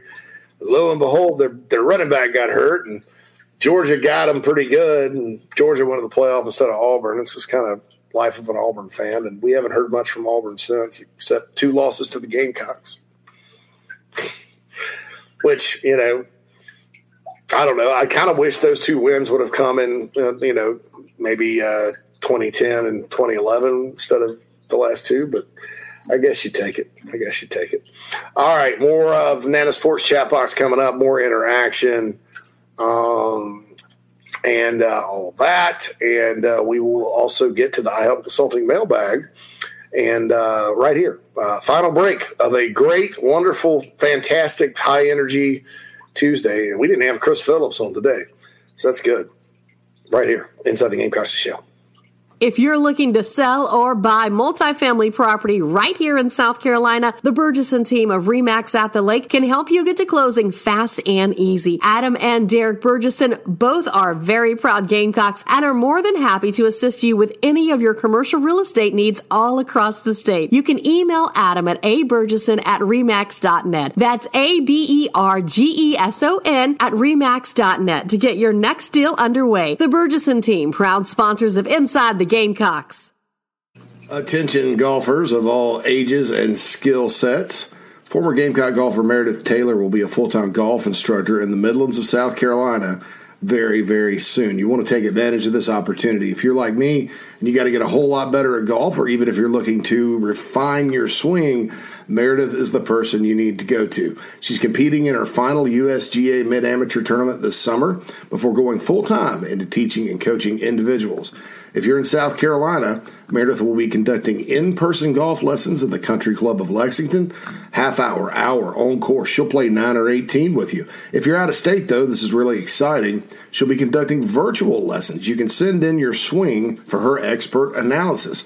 Also, in November, she'll launch an online course with video instruction for all ages and skill levels. Meredith has 20-plus years of knowledge, former SEC golfer, all of that. So contact her on Twitter at MerTaylor, at MERTAYLOR, or go to McKellarEnterprises.org. McKellar spelled MCKELLAR, Enterprises.org. Her email's on the website, so you can connect with her for any other questions. Go get your golf game in order. Take advantage of Meredith Taylor and her services. Family vacations, a new car, a new boat, all cost money, but you don't necessarily have to make more to afford any of that if you can save cash that's flying out the window now. iHelp Consulting can help you finally get the kids to Disney World, upgrade the minivan, or drop that new boat in the water next summer. Let Daniel and iHelp Consulting consult with you. No fees, just savings. You pay them a percentage of those savings. Save on essential services, credit card fees, you name it. Let them find it. These folks are incredible. iHelpConsulting.com. How can I help you? Hey folks, JC here. I've told you about Nana's Porch over and over again. They sponsor our chat box on the show. Don't take my word for it, though. I wanted you to hear from Gamecock pitcher Noah Hall about our sponsor, Nana's Porch. Nana'sPorch.com. Go there. Food truck, catering, whatever you need. Take it away, Noah. What's up, Gamecock fans? This is pitcher Noah Hall. If you want some delicious food for your event, I suggest visiting Nana'sPorch.com today to find out what they all have to offer. It's really good Southern cuisine based out of Charlotte, my hometown. I hope you guys go check it out. Go Cox and go Nana's. Hey, man, are you sick and tired of your business computer guy? Yes, he takes forever to call me back and doesn't always respond to the requests. Yeah, same here. I'm paying him good money. I constantly have issues, and I'm worried he's not backing up my network and securing it properly. Oh, I feel that, man. My head hurts, but I have a good lead on a good idea. I'm calling your boy Matthew Odom today from Heritage Digital. Heritage Digital is an IT firm that specializes in making sure your IT network runs like a dream. If you have 1 or 500 employees, it doesn't matter. They do it all for one monthly fee and have clients from South Carolina all the way to California.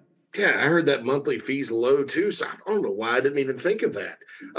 Do you have 843-699-1001 as Matt's contact number? Yeah, man, I sure do that. Or you can go to heritagedigital.com. Man, I hear they do a no-cost assessment. Boy, this will help me. Yeah, I bet. I'm getting on that and encouraging everyone else to do the same. Heritage Digital, 843-699-1001 or heritagedigital.com, a proud sponsor of Inside the Gamecocks, the show. This is Braylon Wimmer, South Carolina Gamecock Baseball, and you are listening to Inside the Gamecocks, the show with JC and Phil. Go Cox!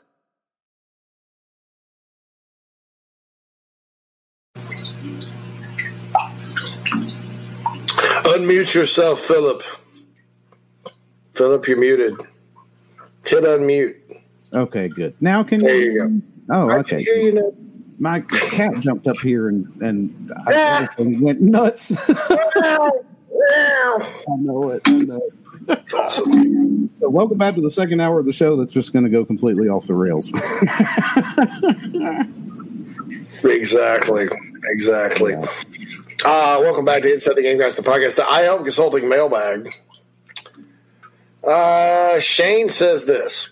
Long-time listener, first-time writer. Thanks for all you do. It's greatly appreciated. Gamecock living in Aggie land. Would like to get your thoughts on Satterfield. If South Carolina goes 7-5 or 8-4 this year, can you realistically get rid of him at the end of the year with the relationship between Beamer and Sat? And when you look at what they accomplished last year, will the numbers allow you to have a legitimate leg to stand on when it comes to moving on from Satterfield? I'm not a Satterfield fan, for the record. I believe you said or either Keith said it a while back, it's not whether you win or lose, it's about how you win or lose. I don't think I've ever said that. My mantra is usually just win, baby. But that's SEC games, you know. That's not struggling against Troy or, you know, I know Vanderbilt's in the SEC or East Carolina or teams like that and looking like you don't know what you're doing on offense. But that's not an overall theory of mine. Frankly, our offense doesn't look very good, even when we put 50 up on the board. Misuse of personnel. If you're an outsider looking in and don't know all the intricacies, how do you get rid of a guy that goes 6-6 with 4 different starting quarterbacks? Yeah, but again, that wasn't like there was one and then one and then one. I mean, they all kind of had a run. I don't even know if he played the best one most of the year. And then go 7-5 or 8-4 second year with a lot better personnel. Would love to get your feedback. I'll say this. South Carolina went from 6 wins to 9 under Will Muschamp his second year. And what happened? What happened, Phil? Kurt Roper got fired. Dude, I'm completely out. If you vamp for a little bit, I'm going to try to fix this. Oh, okay, no problem. And what happened? Kurt Roper got fired.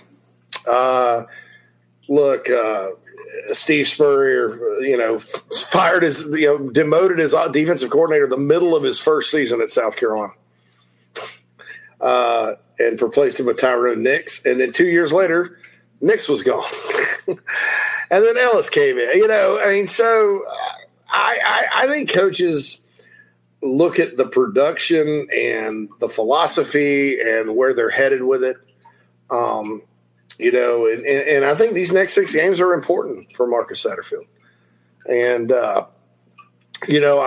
I'll never quit questioning the wisdom in running an offense that takes years and months for players to learn and adapt to at this level, because you just don't have time in college. And Keith made a good point in the transfer portal era, when you're going to have more roster movement and guys you're bringing in from the portal that you're going to count on to play, particularly at some years at quarterback. Look at the difference between Oklahoma's offense and, what they've been able to do with transfer quarterbacks and South Carolina's and Rattler this year. So I don't, and Jason Brown last year for that matter. So I'll always question that wisdom. But, hey, man, they go out there and have a really good second half of the year and run the ball and, get it going, and it makes sense. And Rattler has a better second half and the passing game gets going. You probably wouldn't change. I don't think the record has much to do with it, in terms of – I think it's more like, how does the offense perform? Are you still blowing block punt opportunities, or is your quarterback still confused, that kind of thing? So that's the deal there. Will says, I bet money Sat ends up with Rule when Rule gets a college job. Hey, he's worked for him before. Sometimes we think that, though, and it doesn't happen. So, who knows? Krager says, if receivers won't come here because of Sat, you can get rid of him. That's a problem. That is. Xavier says, hey guys, if we go out this week and have no offensive production, what do we do? You hope that he can figure out Missouri's defense, but that's a much improved unit over last year.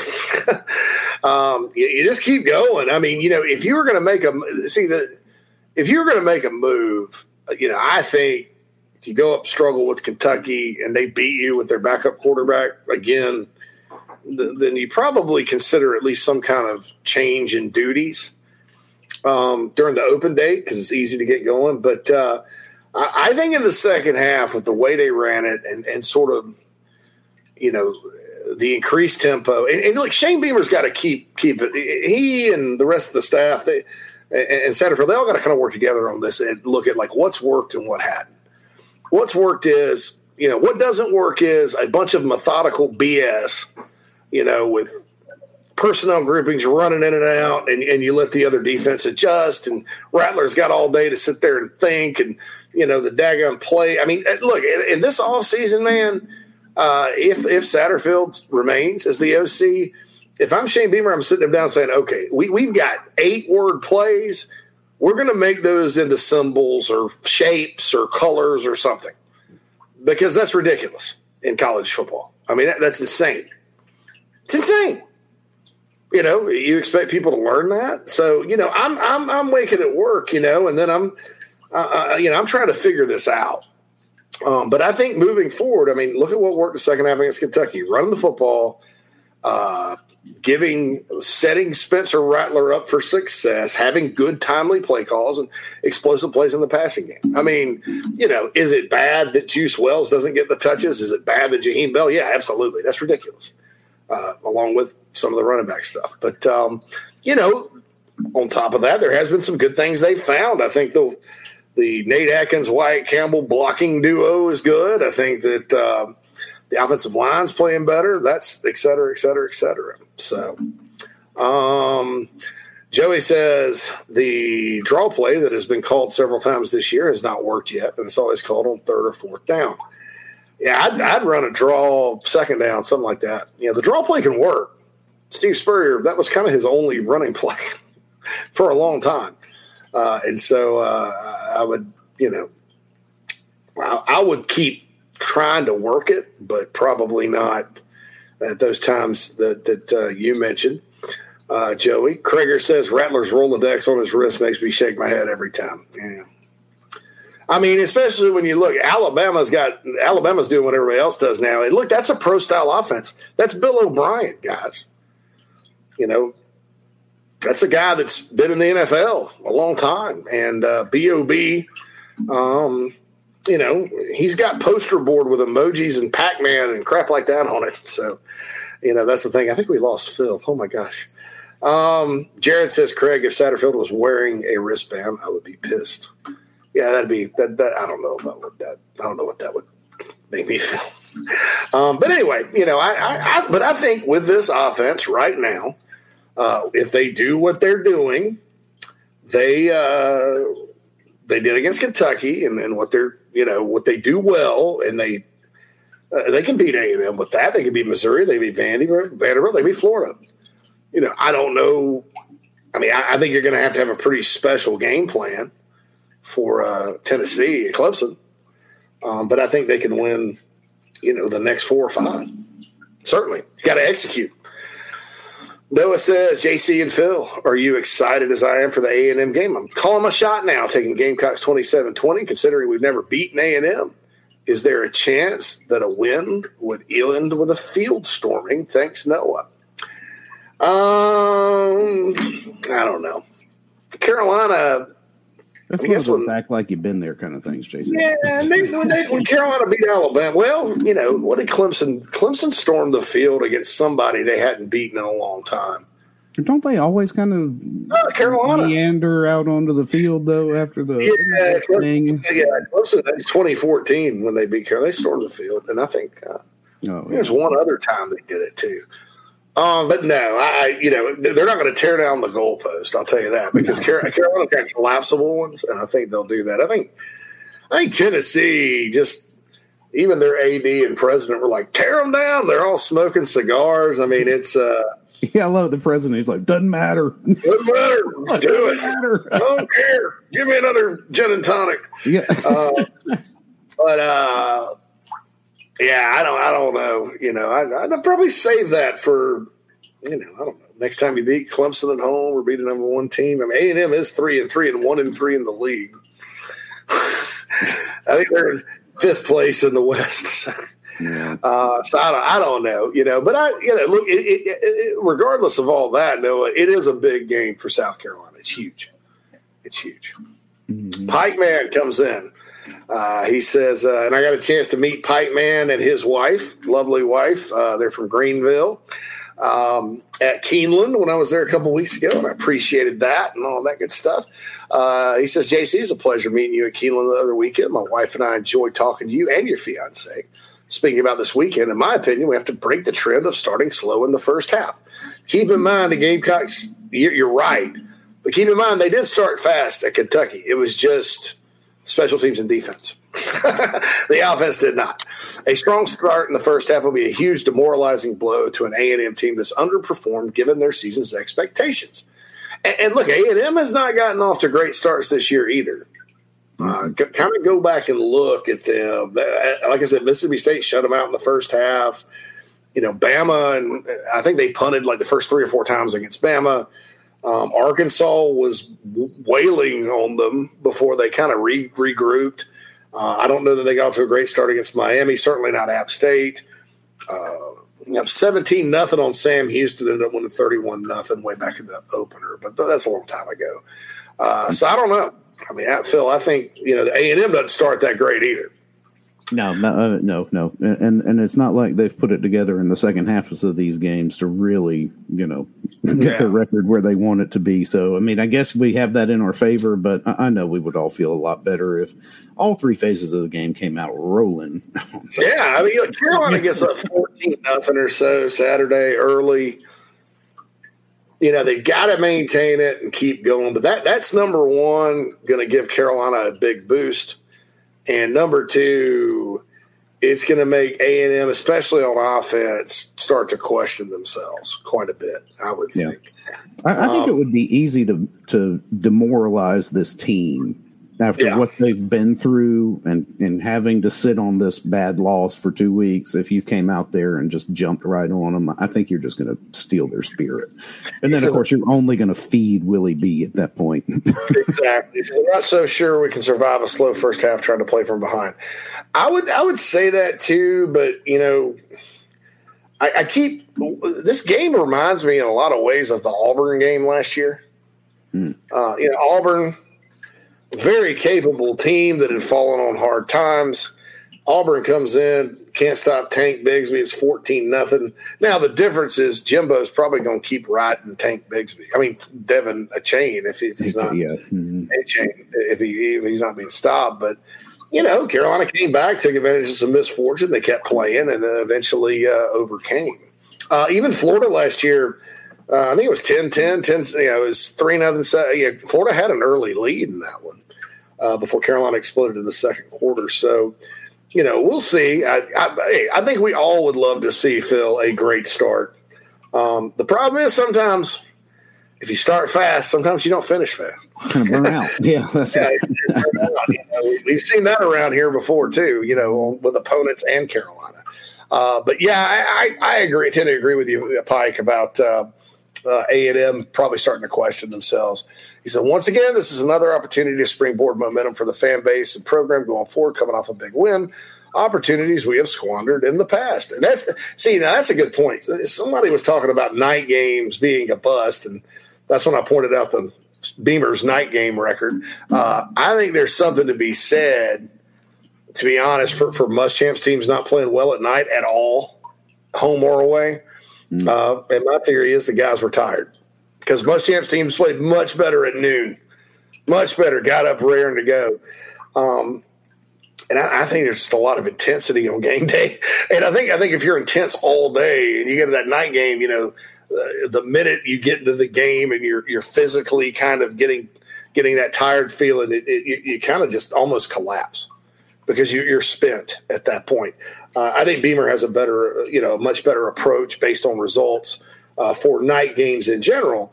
But if you're talking about taking advantage of something, in other words, big moment and then follow it up with another good moment, and be consistent and win.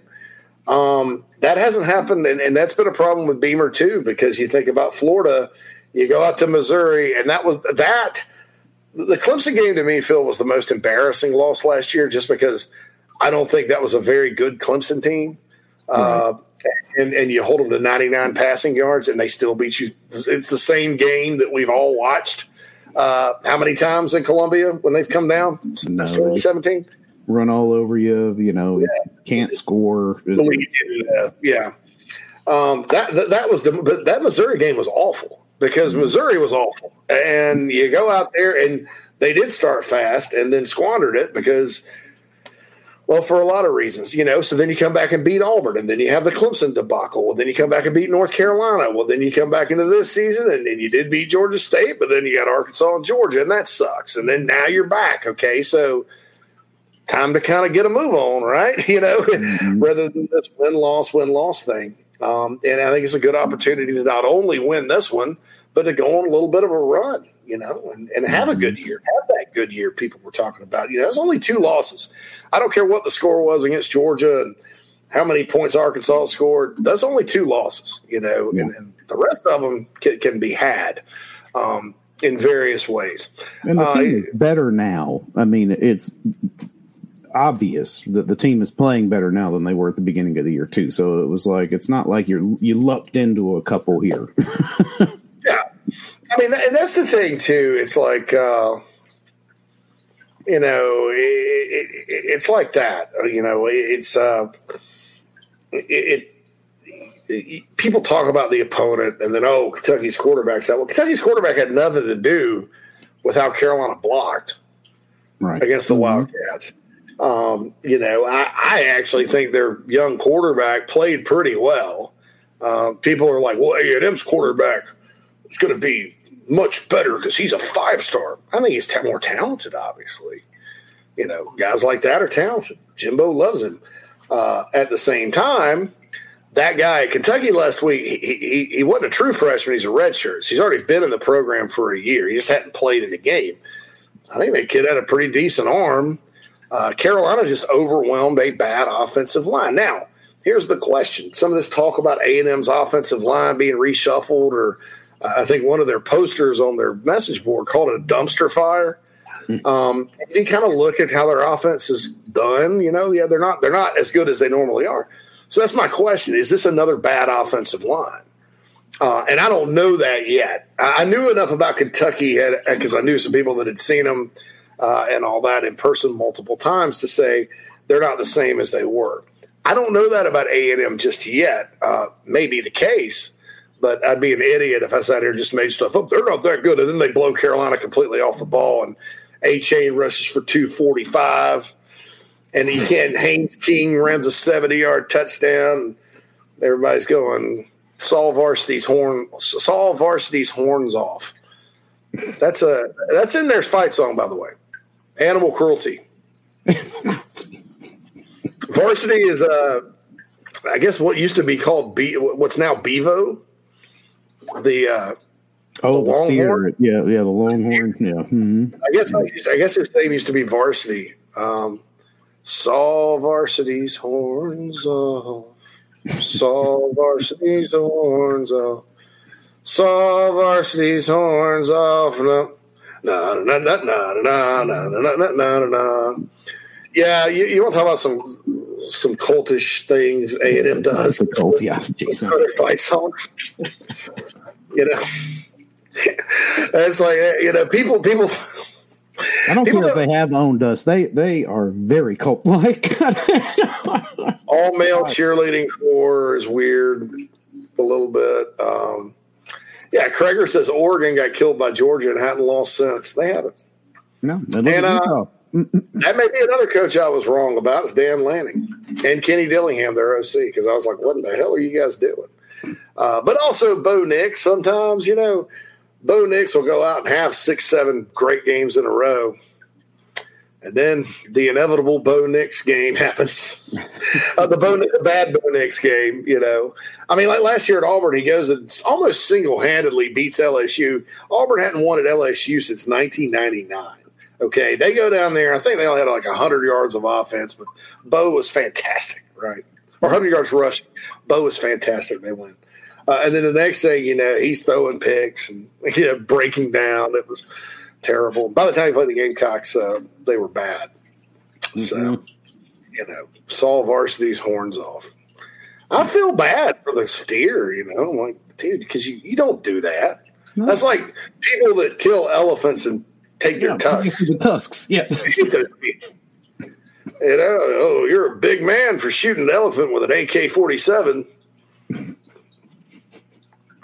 I don't have anything against hunting at all. But some of this stuff, it reminds me of that Jerry Clower bit. It was like, give everything a sporting chance. Give everything a sporting chance. Give everything a sporting chance. Let them run. Give them a gun. Yeah. Man, I come from my grandfather used to go dove hunting and stuff, and I'm like, I always kind of try to wrap my head around that. I'm like, a dove is a very peaceful. It's the bird of peace. And my grandfather was a very religious person. That's on my mom's side. He loved to go dove hunting, and I was like, why are you shooting doves? Why don't we just go shoot flamingos while we're at it? Anyway, shoot a flamingo. I'm going flamingo hunting. Flamingo hunting. I have a lot of respect for people who hunt. And, I'm not one of these people that cries because it looks like Bambi or anything. But like some of these people that are just out there, killing majestic animals and cutting off their tusks, and the Aggies cutting off a daggum steer's horns and put it in their fight song. That's got to be tough. I wonder if they've ever done that as like a prank in history. Like, has that actually happened? I don't know. Wouldn't surprise me. Hey, Texas's fight song has "Goodbye to A&M" in it, and it was kind of fitting that Texas won the last time they played. Of course, they're going to play again, and they should. And they're a bunch of I don't even think I can say what I'm thinking right now because it's a family show. But they're a bunch of you-know-whats for not playing when A&M joined the SEC. I thought that was crap, so I'm glad they're going to be forced to play now. But Texas won that last game as a wild game, Thanksgiving night, which I think, look, no offense to the Egg Bowl, right? But I'd rather watch Texas A&M than Mississippi State on Thanksgiving. Maybe they give a doubleheader. Woo. But well, you'd be competing with the NFL then, yeah. Might miss that Lions game. Yeah, you got to miss that Lions game, man. Can't miss the Lions, and they played the Bears. Anyway, beside the point. Well, Texas kicks a field goal last second to win, and then they're like, the announcer, the headline in the paper is all "Goodbye to A&M." I always saw that was kind of a nice walk off for the Longhorns, who then proceeded to become the softest program in college football. But shoot, they're doing a little better now, right? All right, they're doing all right. Yeah, shoot, Sark's got them going. Oh, Sark. Yeah, Sark almost lost to Iowa State, though. Got to watch those Cyclones. Krager does not like Blue Jays. I can see that. Look at that. Yeah, Krager. Egg Bowl has featured some great games of mediocrity. All right, we're a minute over, but I'm going to tell you real quick. That's the most underrated rivalry in the country, or one of them. It's more intense than Clemson and Carolina, and a lot of it is because, kind of like Clemson and Carolina in the 90s and 2000s, that's kind of what they had to play for. Because Clemson wasn't winning division. They didn't win a division until 2009. Carolina didn't win a division until 2010. That's what you played for, just to win that game at the end of the year at Ole Miss, Mississippi State. I think between the two of them, they have one SEC championship game appearance. So that's it. That's the thing in that state. And it's crazy because Lane Kiffin and Mike Leach probably would not be at those two schools had Elijah Moore, I think is his name, from Ole Miss, not lifted his leg and peed like a dog and drawn a penalty. And Ole Miss lost that game. And so they fired Matt Luke and hired Kiffin. And then next thing you know, Moorhead, who would have gotten fired earlier, and Mississippi State would have probably not hired Leach. And he ended up getting fired anyway, and they hired Leach anyway. So it's just kind of it's interesting. And if you ever kind of watch their fans interact, oh, my God. By the way, they're both the two-time Mississippi State. They won the last two national championships in baseball. And Carolina baseball is right around the corner, so I'll leave you guys with that sadness. That sadness. So for Phil Mullinax, JC Sherbert, back tomorrow. We got Jeff Tarpley from Ags 247. He's going to answer our Texas A&M questions for us. Also, Jamie Bradford will join us as normal. Don't forget Michael Bratton, who says there's no reason for A&M not to win this game Saturday. From that SEC podcast is going to join us on Thursday, along with Chris Phillips, and we'll have Flint and all our good friends that we always do right here on Inside the Gamecocks, the show. Once again, thank you guys, our audience, for patronizing Manscaped. That turned into pretty good news for me and old Phil today, and we certainly appreciate all you do. You guys make the show, not us. We love it. It's fun. It's funny. It's entertaining. It's informative. And we'll be back tomorrow. Inside the Gamecocks, the show, signing off.